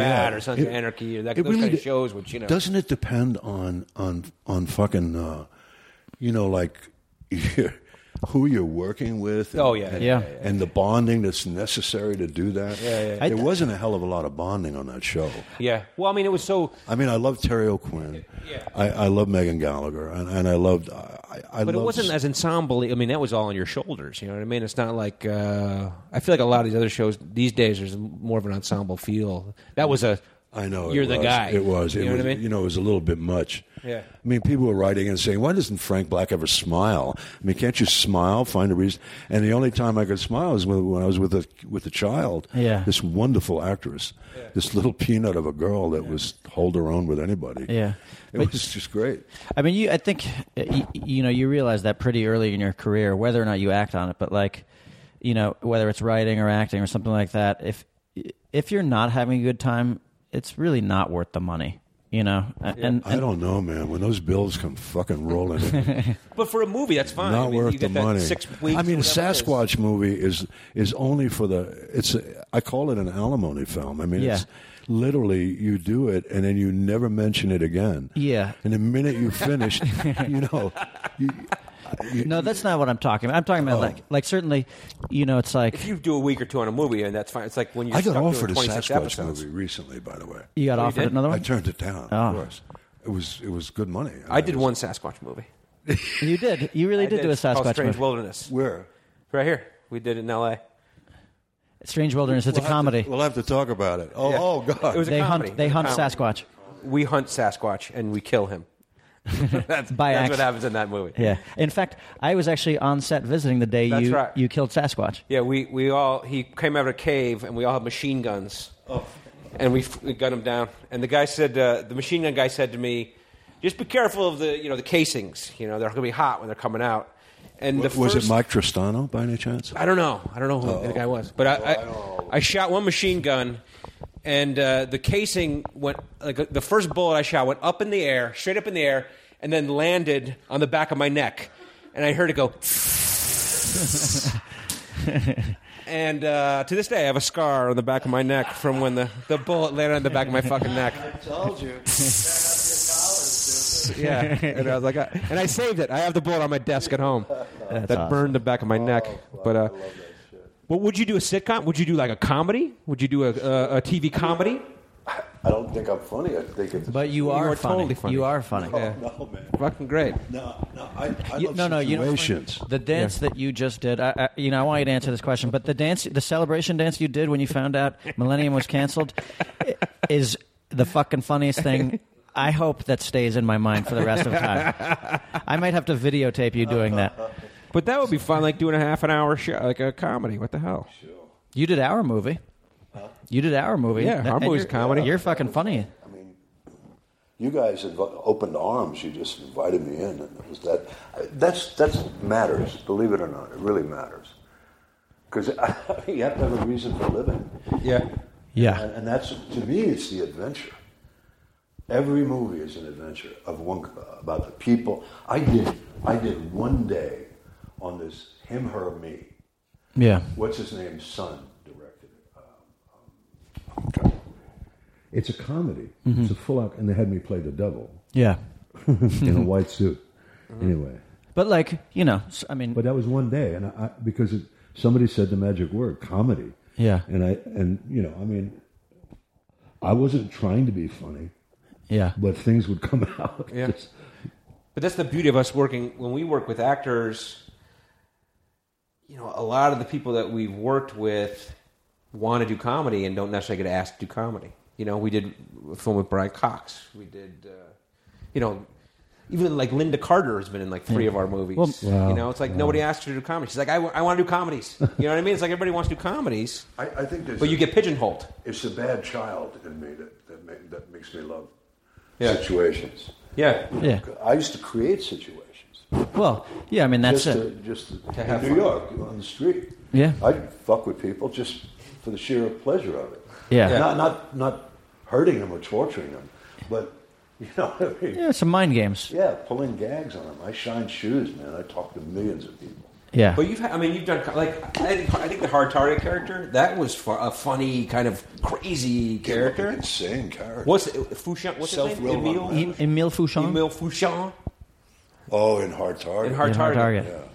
Those the characters in that were ridiculous. I mean, like the names are great. Like Van Damme's character, Chance Boudreaux. That's a great name. That's one of those ones, because we did love those from Stone Cold. Any Van Damme movie, because they would be advertised as like, Van Damme, thank you, Van Damme.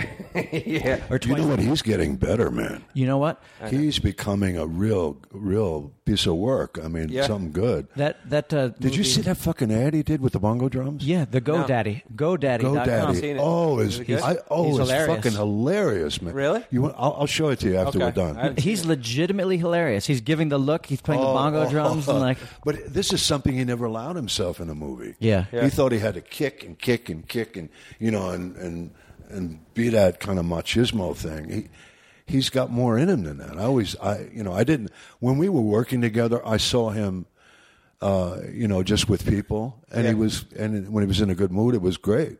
Yeah. He was full of like a child. Yeah. Yeah. A wonderful child.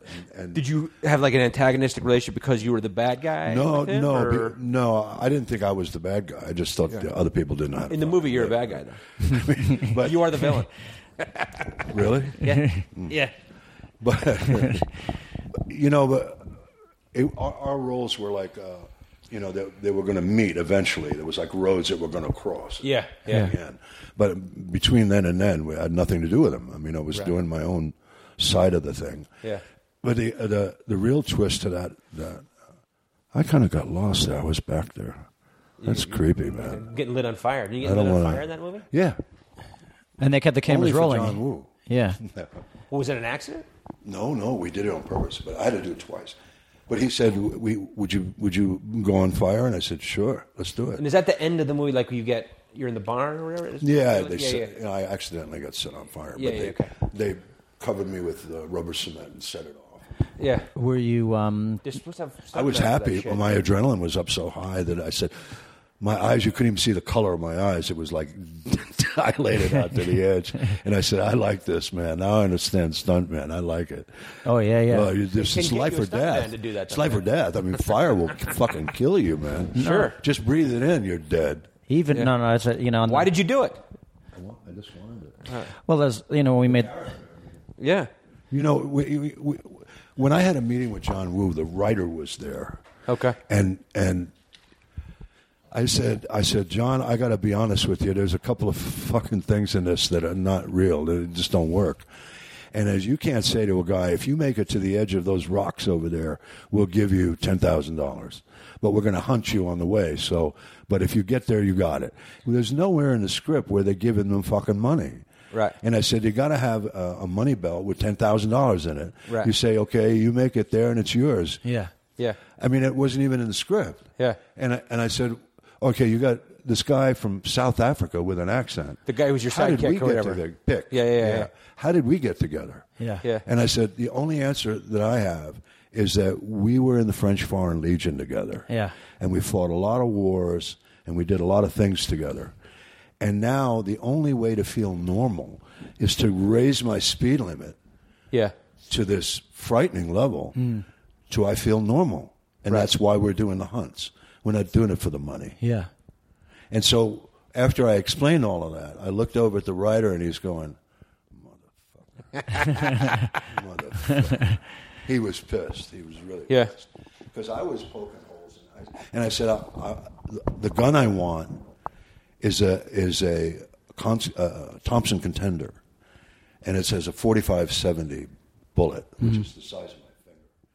And I said, I don't want to do all the shooting.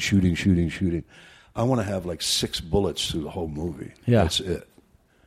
And because I want to use it precise, like I Right. am precise. Yeah. But did you when you were preparing for that role? Did you try to become that guy? Are you one of those methody kind of like you try to John become Woo that said guy? to me, he said, Lance, you gotta play a good guy after this. I'm scared for you. What were you doing? What were you like? How were you? Were you I wasn't doing it. going out in New Orleans and going fucking crazy or? Yeah. But I had to roll down. I mean, I it's didn't, awesome. I didn't do any of that. Yeah. New Orleans is seductive, man. You got to be careful shooting down there. You We're, really do. we're actually going down to shoot. Yeah, we're doing a stand-up special. We're gonna shoot a stand-up special there. Yeah. You what? Months. Shoot a stand-up comedy special there in a couple of months. A comedy special? Yeah. Me and him. In New Orleans. But we did Dukes of Hazzard down there. I mean, it was. Buddy, it's yeah. And that helped you get to where you needed to be, right? For Emile Fouchon. There's nothing to hold bar. Did you I can't remember how thick was your did you have a pretty thick Cajun New Orleans accent? No, he didn't. No. Wilford Brimley did though. Wilford Brimley yeah. had the thick accent. In Van Damme's. Yeah. I stabbed him with a fucking Yeah, you kill. Yeah, you kill the nicest man in America.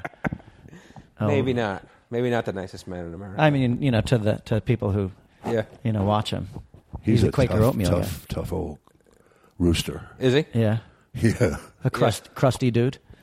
He's wonderful. I mean, I really liked him. But Did he party with you in New Orleans? Have you partied with Wilford Brimley? have a what? Did you party like a mad dog with Wilford Brimley? No. Is he wholesome, like people think? Yeah. Who He did you is. party with on that show? The guy who played Pick No, I met a whole bunch of other people. in New Orleans? Just a bunch of people in New Orleans? Well, and actually now I'm not just going back to Stone Cold because I love Stone Cold.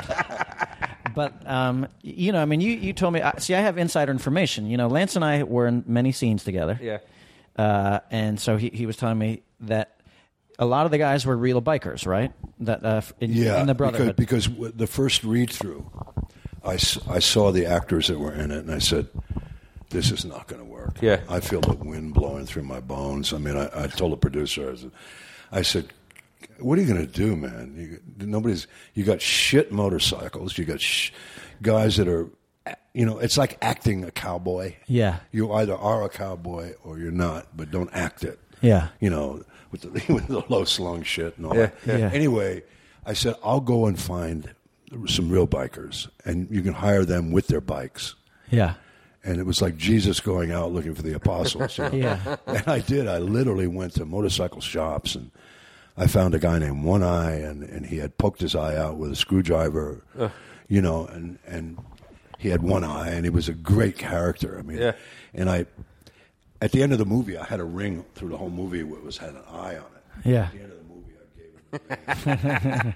Now you got two eyes. Yeah. But anyway, and we got some guys from a biker club called the Asgards, and pulled them all in. Yeah. And this is in Alabama? And no, this was down in Mississippi. Mississippi, okay. And the producers are like, "What the fuck?" Were the producers Well, pissed off? they were all in there, and they were, you know, they were like they are. Yeah. They were, Yeah. And those are the guys I picked. The Yeah. ones you couldn't shake out of their thing. Yeah. And I only had like a week to do it. Yeah. And then at one point they said, "We're leaving. We're all leaving." And I said, Who said that? The bikers. "The bikers." Okay. I said, "What the fuck? Why are you leaving?" And they said, well, they're only giving us like $100 a day with our bikes and all that shit. And I said, "I'll take care of it. Don't worry about it." So I went and I told a producer, "You know what's going to happen if you don't raise their fucking pay to a reasonable pay? They're leaving. Now what do you got? You got shit. Yeah. You're going to go hire a bunch of actors in L.A. and do it all over again?" Yeah. Yeah. So we got them a nice, juicy pay raise. And now I was the president. That was Yeah. Oh, fuck yeah. was it, man. They'd do anything for you. That's method. I had wherever I went, I had 5 burly motherfuckers, Bikers. my entourage. Oh, yeah. And by the end of that movie, I never wanted to see another biker as long as I lived. Yeah. I was there 4 months. Yeah. Did you ride? It's like- Can you ride? Were you? Oh yeah, Yeah. sure, I love it. Yeah, yeah. I had my first bike when I was a kid. Okay. Yeah, I think I was 19, and I bought an old fucking police bike and drove it around with a suicide shift on it. Yeah. A Harley. You know. And so, Anyway. but so there's, I mean, William Forsythe was, you know, I mean, he's an actor who was cast. He was terrific in that movie. Like, he was believable as a biker. He's a wonderful guy. I mean, he's a wonderful actor. Bosworth versus Van Damme. Who wins that Do fight? you know why I wore chainmail in that fucking movie? Because your name was Chains. No. Oh. No, because I thought I was going to get assassinated with a knife. By another, By like a biker. rival biker? Could have been by Forsythe. Really? He was just one step below. Oh, me. you're saying as your character. As the character. Not as Lance. I see. So I got a chainmail vest, and I wore under everything. Yeah. Like that they use in a slaughterhouse. Yeah. Yeah. Because you can't get a knife through it. Yeah. Interesting. That's Yeah. fucking, see, we need to do that kind of shit. And so, like, wait, so, And I was so hot down in that I was sweating into the stainless steel chainmail. yeah. And it was shocking me. It was like a battery. Yeah. But sat down. This was a bad decision, It man. was funny. But so, wait, hold on. I, one more Stone Cold. I want Bosworth versus Van Damme, though. Okay, let's hear that. Bosworth versus I'm curious Van about Damme in a that. fight. Who wins? It depends on who used their technique first. I mean, seriously, because they're both tough guys. Yeah. Bosworth is very fucking strong. Yeah. Yeah. And throws a wicked fucking punch. Yeah. Yeah. He actually broke a guy's jaw in the movie. Oh, you know what? I think you told me that big, in the huge guy. tit for tat scene, right? Yeah. Yeah. He just dislocated the whole fucking thing. Jesus. Yeah. Christ. And, you know, I mean, he didn't know what stunts were. I mean, you know, he thought, oh, let's do it like we do it on the gridiron, you know. But so, like, was he actually? I mean, that was just an accident, right? Yeah. Yeah. He didn't mean to do it. but Yes. What control has he got when some guy is throwing him around? Yeah. Yeah. He got mad, probably. Yeah. Yeah. Anyway. Okay, so then the scenario is you're having a barbecue at your house. It's you and Van Damme and Brian Bosworth, and while you go to the kitchen to get them beers, Van Damme is like, well, we know hard Yeah, target. you're a cocksucker. Yeah, You know, he sucked Stone Cold was for sheep. Piece of shit. Yeah, Right, and he's like, well, I think Hard Target was a fucking pussy French Canadian. I think Bosworth would do a tackle on him. He was a lineman. And, Yeah. Yeah. And that would be that. But Van Damme can really fight. yeah, I think he got sucker punched in New York somewhere. by Frank Zito. Yeah, I think it was a bit of a sucker punch. Yeah, it was in a strip club. I think that everyone acknowledges that. And as an actor, you can't fight with everybody. I mean, you get into this whole mode. I mean, look, a makeup person, right? Yeah. All day long, they're fucking with your hair. They put shit on your face, and it gets to the point after years of doing it. If somebody walked up to me on the street and started fucking with my hair, I wouldn't have a real reaction yet. Yeah. There'd be a delay.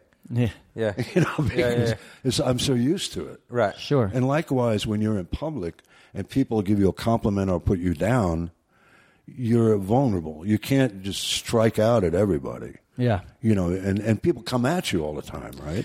yeah. Don't they? Yeah, they do. Especially after your Sasquatch movie, you're going to Yeah. be in big shit. Coming at me, man. All the Yeti are coming after this guy. No, I know. Oh, I know. I'm sorry. You weren't playing. No, you weren't. You were machine gunning. Yeah, I Sasquatch. was killing. Did you hear? Sasquatch. He asked No. if you played Yeti. No, I know. Well, Lance just asked if you played No, the Yeti. guy they got was the guy who played. He was like a professional wrestler or something. Because you could play Yeti. Those guys I know. are big guys. They're huge dudes. Did they put 6'7" fur all dudes. over his ass? Yeah, he had like a prosthetic thing and suit and rubber head. We had a Russian guy up in Canada who played a Sasquatch, and he was so muscular. They just painted his body black, and it was there.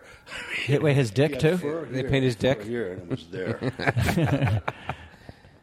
What rating are we going for here, man? Sasquatch got a huge He was dick. great. He was the best Sasquatch. Look at that ever. Sasquatch dick is black. Who knew? Everything about Sasquatch is black. Yeah. Let's ask Lance best directors. Sidney Lumet, Spielberg. You worked with Catherine Bigelow, Sam Raimi, John Woo. Who are these? These are all amazing directors, man. Even John. Who do you like? Who do you think? The best director is. You have a moment with all of them that you feel they're the best director. Nobody's the best director in your heart all the time. Yeah. But when you have a defining moment with them, then you think of them that way. Yeah. Like Catherine, I thought when we did. Near Dark. Yeah. Yeah. She was like another one of the vampire family. I mean, she was a painter and enthusiastic, and she took ideas and lifted you up with these ideas and caught them all on film. Yeah. That to you is your best director. I mean, that do that. Yeah. And a lot of these guys I had those moments with all of them. I mean, because I got lucky. That's all. Yeah. I work with some real assholes that I would never mention their name. Yeah. There's not even worth talking about. Are the guys that were surprised you though? Like, were there guys that you're like, that they're known as good directors, and then this guy was just you didn't hit it off, or did you have those moments? You don't know anybody's credentials until you work years later. Yeah. You know what I mean? see, You don't know. You don't know. Yeah. You have to make the best of it while you're there. And I always walk on a set, and I literally do this. I stand there right before I go to work for the first time, and I go, this is never going to happen again. This is not going to happen with these people ever again. You know what I mean? This combination of people and story and everything. And I surrender. I wouldn't change a thing. That's how I start. Yeah. And then when you're doing that, then that means that you're open for the best director moment or whatever, right? Yeah. That's really great. That's what I have to do. I like it because I'll have that. I always have the feeling at the end of a movie, like you'll stand in a set and be like, "This will never happen again." These same group of people, the same situation. I It's feel- better to do it at the I beginning. feel it doubly so at the end. Yeah.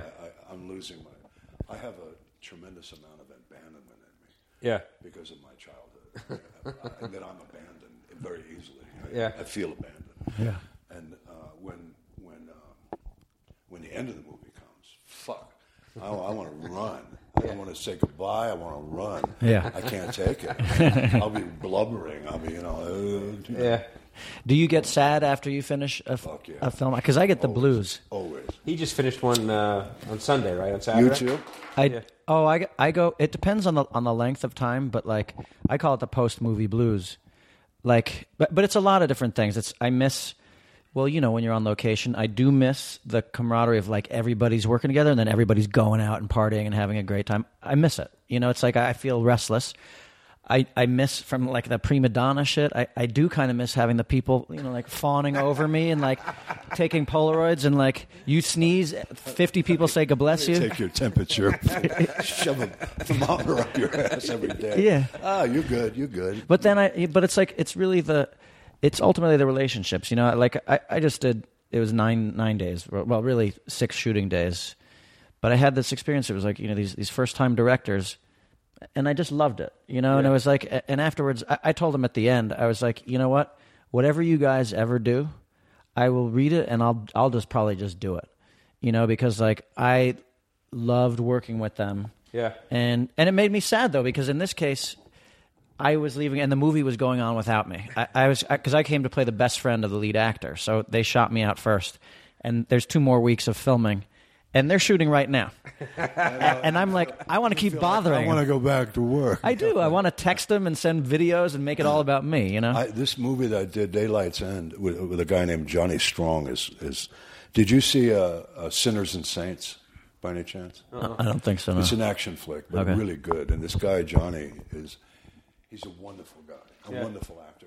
And when he's, like I make pottery, he makes knives. He's a genius with knives. Yeah. He makes some of the most beautiful knives I've ever seen. But anyway, they shot me out. They had to shoot me out in like about 7, 8, 9 days. Right. This is the movie you just did. All my stuff, just boom, all in a row.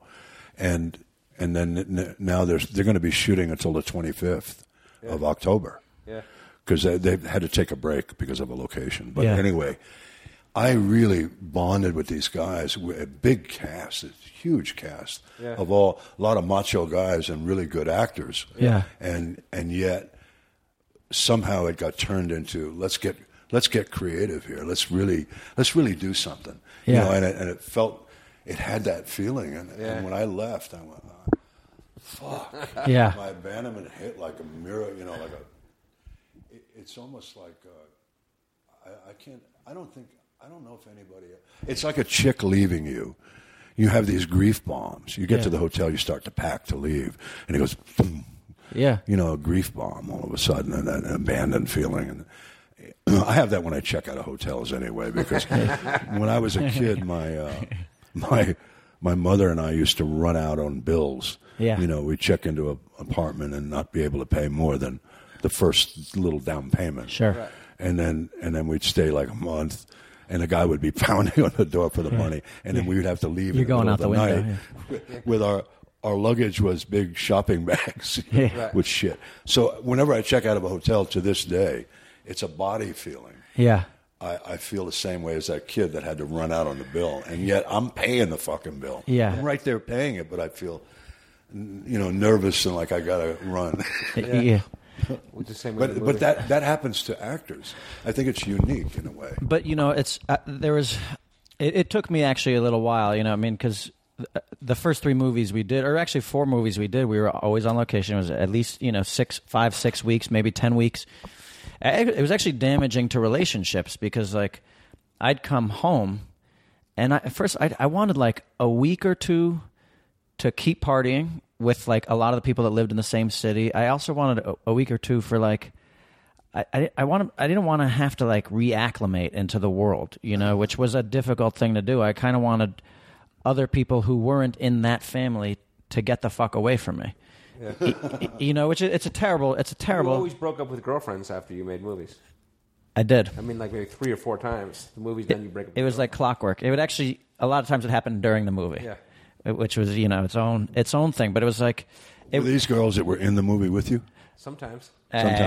Sometimes. And they use that trick of, I'll be your girlfriend if you protect me through the whole movie. There's what maybe with Lemmy always ends up with the girlfriend in the movie. Oh, the girl, the actress or whatever. He always ends up with that girl. It's not true. It's not totally true. It maybe happened once. Smile if you're lying. No, but it's like you know that whole the summer camp feel of being on set, whatever, and it's like if you're in a relationship with somebody, and I've had this pretty much every time I've worked on a movie, up to a certain point in my life. I don't have it anymore, but like if your girlfriend comes to visit you on set, and it's like, you've been on location for a while, everybody goes out, you've got the family, and then it's like they come. She says hello, and you say, "Why are you busting my balls?" Yeah, I'm like, oh, for fuck's sake. Yeah. You had to come here, huh? Yeah. No, but it's like they're like, can we? Now just... what do you want? Yeah, exactly. You're always fuck. No, but like they're like, how about this first night? We just, it's just the two of us or something, and everybody's in town at fucking like at Paco's Cantina, dancing and drinking tequila. Yeah. And it's like suddenly I'd be not giving everything to that person right there, and I'd be resentful. Plus, maybe I am having a set romance, and it's like, and it's gonna fuck that up. It's just a terrible, terrible thing. You're married now, though, right? I am married. Happily married? You're good? Happily married. Oh, great. Have a child. Beautiful. But it was like something that I legitimately had to work on with this girl. Actually, when we made the Slammin Salmon, I had just started dating this girl, and I was like, I have to, with every fiber of my being, I have to respect this relationship because I've fallen for this girl. Cool. And I want to not fuck this up in the way that I've fucked every one of them up on all these other movies. See, I've reached the age now where my hair is gray when it's normal, gray when they're not coloring it. Yeah. And if I fell down in the street, people would step over me. Chicks step over me. Like it didn't even happen. That didn't happen. He didn't. Right. You know what I mean? Yeah. So I'm free. I'm free in a lot of ways. Well, it's funny because I always talk about that as like I have this theory, the John Cougar Mellencamp theory, which is John Cougar Mellencamp was this biker rebel musical artist. Yeah. So like, but I mean, for the people out here who maybe aren't familiar, maybe Aristotle, for instance, he's he doesn't know who John Cougar Mellencamp is. I never liked his name. I like his music, but I didn't like his name. It sounds like a watermelon. Melon, like cantaloupe. Did you like him? The image I get is cantaloupe. Yeah. That's why they made him go he was Johnny Cougar for a while. Yeah, John Cougar. Oh, Cougar. Yeah. John Cougar. Then because Mellencamp was his original name. Now it's a 50-year-old woman is a cougar. Right. Yeah. Okay. But that was, like a couple years ago in football season, it was like, I don't know, it was like Toyota or like Chevrolet had him singing some song like "This Is Our Country." 2 seasons of football it played, and his fans were up in arms about it. But I was like, look, you get older and you mellow out, you have a family, things change for you. Yeah, it's not really selling out. He's actually just earning money for his family. But like, time and evolution changes, the way so it's I like, walk into a bank and they think I'm going to hold it up. Yeah. And then they go, no, he's an actor. Oh, okay. Lance Henriksen. Right. Where are we? Do you know? Oh, this is how long? I mean, what is this? A marathon? I know. Edit this, we'll find. What do we got? a little over half an hour. Okay. Oh, hour and a half. Okay. I just want to talk powder. Oh, good. I need to talk powder. Okay, powder. Let's do powder. Oh, good. Okay, I like powder. Powder. Fuck. Okay, so this is my powder experience. Like, I remember when it came in the theater, I didn't see it. I was like, I don't know what that movie's about. It's like, there's this like albino white hairless person. And then like, so I'm in New York. I'm getting ready to go out one night. And like to a dressy thing, I remember I was like dressing nicely to go meet some friends. And like HBO or something was on and Powder started. And so I was like, okay, let me just see what this is. I'm like getting ready and Powder's on. Getting dressed out of the shower, like getting dressed up, and Powder starts to like pull me in, and I'm like, why is everything so fucking mean to Powder? Like, he's cool, he's got these special gifts, and you're there, you're kind of like, you're a good guy, but you don't quite believe in all the hoopla surrounding Powder. Like, you're skeptical about Powder, and I'm, so I'm watching the whole thing, and then it gets to this like. Finally, I sit down. I'm like, fuck it. I'll be an hour and a half late to meet my friends. I don't give a shit. I'm so into this fucking movie. I love this Powder movie. This fucking Powder is fantastic. Like the scene where like Powder, like all the furniture, or I mean all the silverware, like fucking sticks to him or whatever. Like he moves it on, and like people are like totally freaked out. Right. Okay, so now it comes to the scene. So Lance's, the sheriff's wife is on her deathbed. Right. And there's some unanswered question. He wants her to let go, and finally he's like, fuck it. He sips the Kool-Aid and wants Powder to give it a shot. Yeah. And Powder is, I'm getting the goosebumps as I talk about it. Powder is able to fucking communicate with her. She can't say anything. She's like just holding on for dear life, and it's about, the ring, right? Yeah, the wedding ring. We don't know where they are, but it's been I had mine, but hers was lost in the snow. somewhere. Right. But I'm estranged from my son. Right. this is the big part. And what she communicates through Powder, is that she is holding on because she wants them to make peace, him and the son. And you start fucking crying, and everyone starts fucking crying in the scene. And I'm sitting there on the couch, and I'm like fighting the tears. I'm like, like fucking blubbering. But then I realize I'm alone in this apartment. I'm like, allowed to cry. And I'm like, fuck it, just let the tears out, Steve. And I just start having a good fucking cry. And I cry my ass off. I'm like, Like a deep cry. oh my God, like a guttural, honest, deep cry. You don't get those cries very often in your life. Yeah. But I'm letting it out. Every time I look up, like, you're fucking, if Lance can cry, I'm fucking crying my ass He's off. acting, though. No, he was crying. acting. No, you got to see this scene. He's fucking I've crying. seen it. Holy shit, Yeah. Those rings, those platter rings. yeah. I had those made in Australia when I proposed to my wife. Okay. So those are your were real actually my rings? Yeah. Oh, wow. Okay, see that? So he might have actually been crying and in the moment.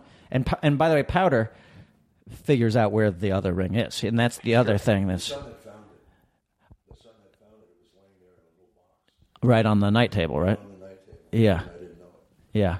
And how did you end your cry, though? Did you just let the cry? I let it cry out? fucking cry out. You know what? I actually went back for a second round where it's like, then you stop and then fucking think about what happened and like how good that feel to get that cry out. And then I was like, fuck, I'm going to go round two.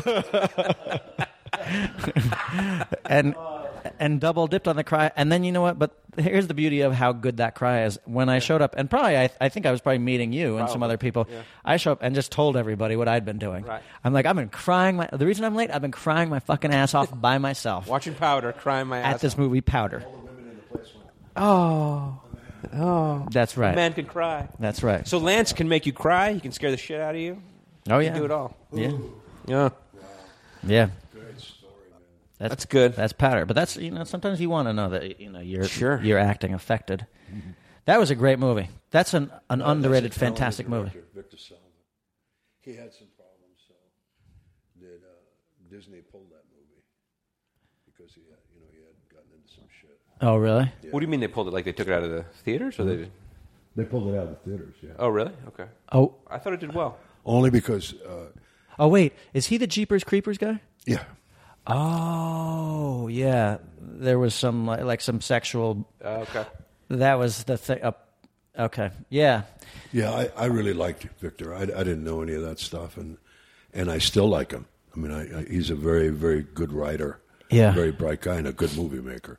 Yeah. But he shot himself in the foot. I mean, that when we were seeing the screening for the first time at the Mann Theater in Westwood, Yeah. Yeah.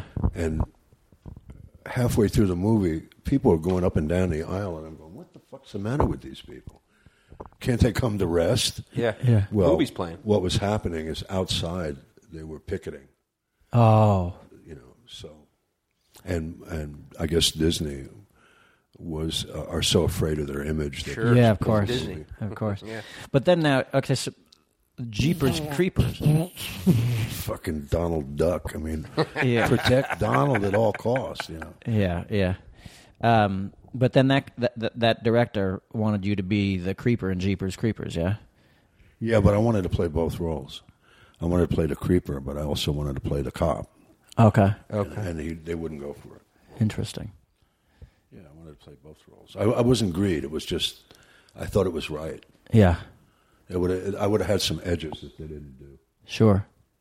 What's the favorite one of your movies that you've acted in? Can you say that? Always the last one. Oh, I Always like the that. last Oh, one. I like Always that. the last one, man. And it's the daylight, the one you just shot, Daylight. Daylight's End, yeah. Yeah. I love playing that. I played a real Texas Ranger. I actually found a still of a there are great stories about Texas Rangers. I mean, they don't have any boundaries. If you did something and they knew you were in fucking Europe, that guy would go over there and grab your ass and bring you back to Texas. Yeah. There's no way you're going to stop him. Yeah. And great stories about it. Like there was an an incident in a town on the border with Mexico, where they had been taken over by several gangs, and they were just tearing the shit out of everybody. And they called Texas Rangers and said, "Please, you got to send some Rangers down here to stop this." And they sent one Ranger, and he went down and cleaned the fucking place up. Yeah. I mean, and that's the way they are. I mean, they're so. Anyhow, I saw a picture of this guy, and it gave me so much. And he had this little fob that went into his pocket, and I tried to figure out what was on the end of that chain. And you know what? He had a 45, and I said, I said to them the day I arrived, I said, "I want a nickel-plated 45, please." And and I'm a Texas Ranger, and these are the things I need. And we did it, and they did it. They fucking did it like that. The next day, one had flown in from California, and it wasn't like a demand. Yeah. It was just, this is how I see it. Yeah. And they bought it. And That's awesome. so that movie, it had all that detail going for it, and a kind of a guy. It was very, I didn't do it like a pole up my ass, that's for sure. But I played a guy who was very focused. You know, it wasn't emotional in the way that most people are. Yeah. He was. He had a duty,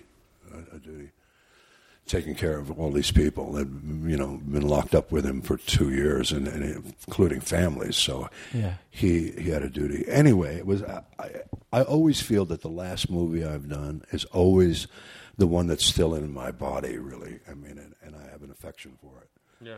So it's not the movie I did 10 years ago. Yeah. It evaporates like the woman in your life that you thought you could never live without, and 10 years later you can barely remember her face. Yeah. Do you have like stuff lined up? Are you how far ahead do you line up movies, or does it kind of comes and goes? Do you line up like future jobs for future movies? Do you have stuff lined up like that? I have 3 in a row right now. Coming right up, bang bang. Oh no, that I'm going to go do. Yeah. Yeah. That you're traveling for, and you have to go travel for. And, one is in Germany. Okay. It's a great. Yeah. I'm going to get to play a politician who I hate politicians, but this guy's a loser and an alcoholic, and he's up for re-election, and everybody knows he's going to lose. Yeah. And he's at a party, kind of a fundraiser-ish, but nobody's giving any money or anything. But he's getting drunk and drunker and drunker, and it's called Stung. It's suddenly these kind of mutated wasps start attacking the party. Uh-huh. And he's the kind of guy, like a drunk who has a car wreck and the drunk survives and everybody else dies. Yeah. Well, this guy is like that. I mean, he goes, "What the fuck is that?" And boom, fucking thing, that kind of stuff. Yeah. And he ends up in a wine cellar. They're battling through this whole house to try to survive, and everybody's getting killed. And and I last right up to the last minute. And I'm so happy drunk. There are guys that are shitty drunks. Yeah. That can have 2 beers and be fucking vicious. Yeah. And there are guys that can drink all day and they don't look drunk, but they're, the things have slowed down a little bit and they're happy. And that's what I'm going to get to play. Yeah. But the politician part is where when anybody brings up a subject, no matter what it is, I go off on it. I have feeling an obligation to really break it down and discuss it. Sure. And bore the fuck out of everybody. Right. So it's that kind of thing. And so that's in Germany. I'm going to have a seersucker suit on. Yeah. A little straw hat. Well, no. Well, if they have any. I mean, but I really want to play it with like a weak mustache. A very weak one. Yeah. Like it's maybe even too short on this side and too long Sure. on that side. Just off. Yeah. And that's it. You should you should talk to Kevin about growing one of those, because that is his specialty. I've grown some weak mustaches. The weak mustaches in my film career. What movie have you had a mustache in? I'm trying to picture you with a mustache. Quick and the Dead? No. Appaloosa? Yeah, Appaloosa. Color of Night. Okay. What about it? That's Sidney Lumet again, right? Is that Sidney Lumet again? No. Color of Night. No, it's Prince. That was Bruce Willis. No, it was the guy who did the Stuntman. Really good director. Bruce Willis was in it. Yeah. And Jane March. Therapy group together. He was Yeah. Is sex therapy? Was it sex therapy? No. Okay. No, nervous breakdown. Okay. Psychopaths. Yeah. All kinds of people in there. Yeah, and Jane March was in there too, Yeah. right? I didn't buy that little makeup job they did on her. 'Cause she's supposed to be a boy too, right? It was supposed to be a boy. But it's really a super hot girl. It works. If you like Lilliputians, Yeah. tiny, Well, look, I saw her in the tiny girl. what was the one before the Asian? I the lover. I wasn't putting that down. I just mean that size matters sometimes. I mean, if you want. Sure. What? You're gonna fuck a Lilliputian. No, I like her, Jane March. She's nice. All right. All right. Well, fuck, We've kept Lance a long time. Lance, this was fantastic. Thank you. Thank you. Are we done? It's over. I think so, unless there's other things we want to talk about. Fuck, I thought we were just getting started. Yeah, it's marathons. We will stay as long as you want, but let's talk. Not Bad for a Human. Right. Your book. I'm going to get it on the internet. I'm gonna devour that thing. Amazon and all that shit. What's the best place to buy this book? Go to notbadforhuman.com. Notbadforhuman.com. Notbadforhuman.com. Notbadforahuman.com. And you get an autograph copy. Oh, you hear that? Oh, you do? Oh, yeah. Sign them all. Okay. That's And awesome. I got my comic book coming out. Fuck. Hell You Ride. To Hell You Ride, which is December 5th, the trade version's coming out and a limited edition. And are you writing it, or are you? I wrote it, yeah. Oh, that's awesome, man. and Okay. I have everything. I wrote it with Joe Madre, and the guy that wrote the book with me, him and I jumped onto that second time. Oh, okay. And then Tom Mandrake did the art, who's a wonderful artist. Okay, yeah. Now, see, Lance, when I walked in here, Lance was nice enough to give me 4 of the first 5 issues. Oh shit. Okay. The first one's sold out. Yeah, he doesn't have the first issue, so he's like, you're actually not going to know what the fuck is going on here, Okay. but here's No. 2, 3, 4. So you don't have to buy the trade version, which has all 5 in it. Okay. Yeah. You go on the internet, man. Find that shit on the internet. I'm going to get this. Okay. I'm going to get part 1. If you go to Not Bad for Human, they have all the comics on it, so you can see it, and all the reviews. And everything. We got phenomenal reviews. I mean, it's like... I wrote 5 issues because I know that 5 issues, 22 pages each, equals a movie script. Yeah, there it is. And I'm determined that that's going to happen. So does this tale, is this a 5-part story then? Is that what you're saying? Like this is... Or No, currently? It's all one story, but it's 5. We 5 blended installments. out 5 comics. Yeah. Okay. Okay. Okay, I love it. And this is available at any comic book store or also at... You might be able to go to Amoeba and get the first one if you don't want to risk... Oh, yeah. that. Amoeba probably can get the first comic. Have you... I love Amoeba. I love that stuff. Yeah. It's great. Have you already had talks about turning this into a film with people to find financiers? We're waiting for the trade version to come out. Once it does, then we're going to take that and put You it in. walk in the thing, yeah. Yeah, I want... great. I haven't even showed it to Jason. I really want Jason Momoa to start. And Jason Momoa would be this fella? Jason Momoa, I'll show you. Yeah, give me that one. Give me that one. I'll show you. To Hell You Ride. Oh, is he this fella right here? Yeah. I'm saying... Dark referring Horse to things- Comics. I'm going to... Look at this. The artwork's great. There he is. That's Jason Momoa for sure. To Hell You Ride. All right, we'll put some pictures up of this. Yeah. That's awesome. Oh, dude. On our Facebook page. Yeah. Yeah, but that's the dream. You know, I mean, I don't know how this will end up, if it's going to happen or not. You know, I mean, but of course, that took 2 years to do. So Yeah. Yeah. I'm determined. I don't quit. You'll get Sure. it done. Yeah. All right, awesome. Wait, we got to chew. Just chew. yeah. We got to go chew on the way out. One final Will you give us chew. one more chew? Or what? Chew. Yeah. That's Lance Henriksen You chewing. guys want a cigarette? Chew the cigarette. All right. Thanks, everybody. Thank you for Thank you, listening. Lance. Thanks. It was a pleasure. Now leaving Nerdist.com.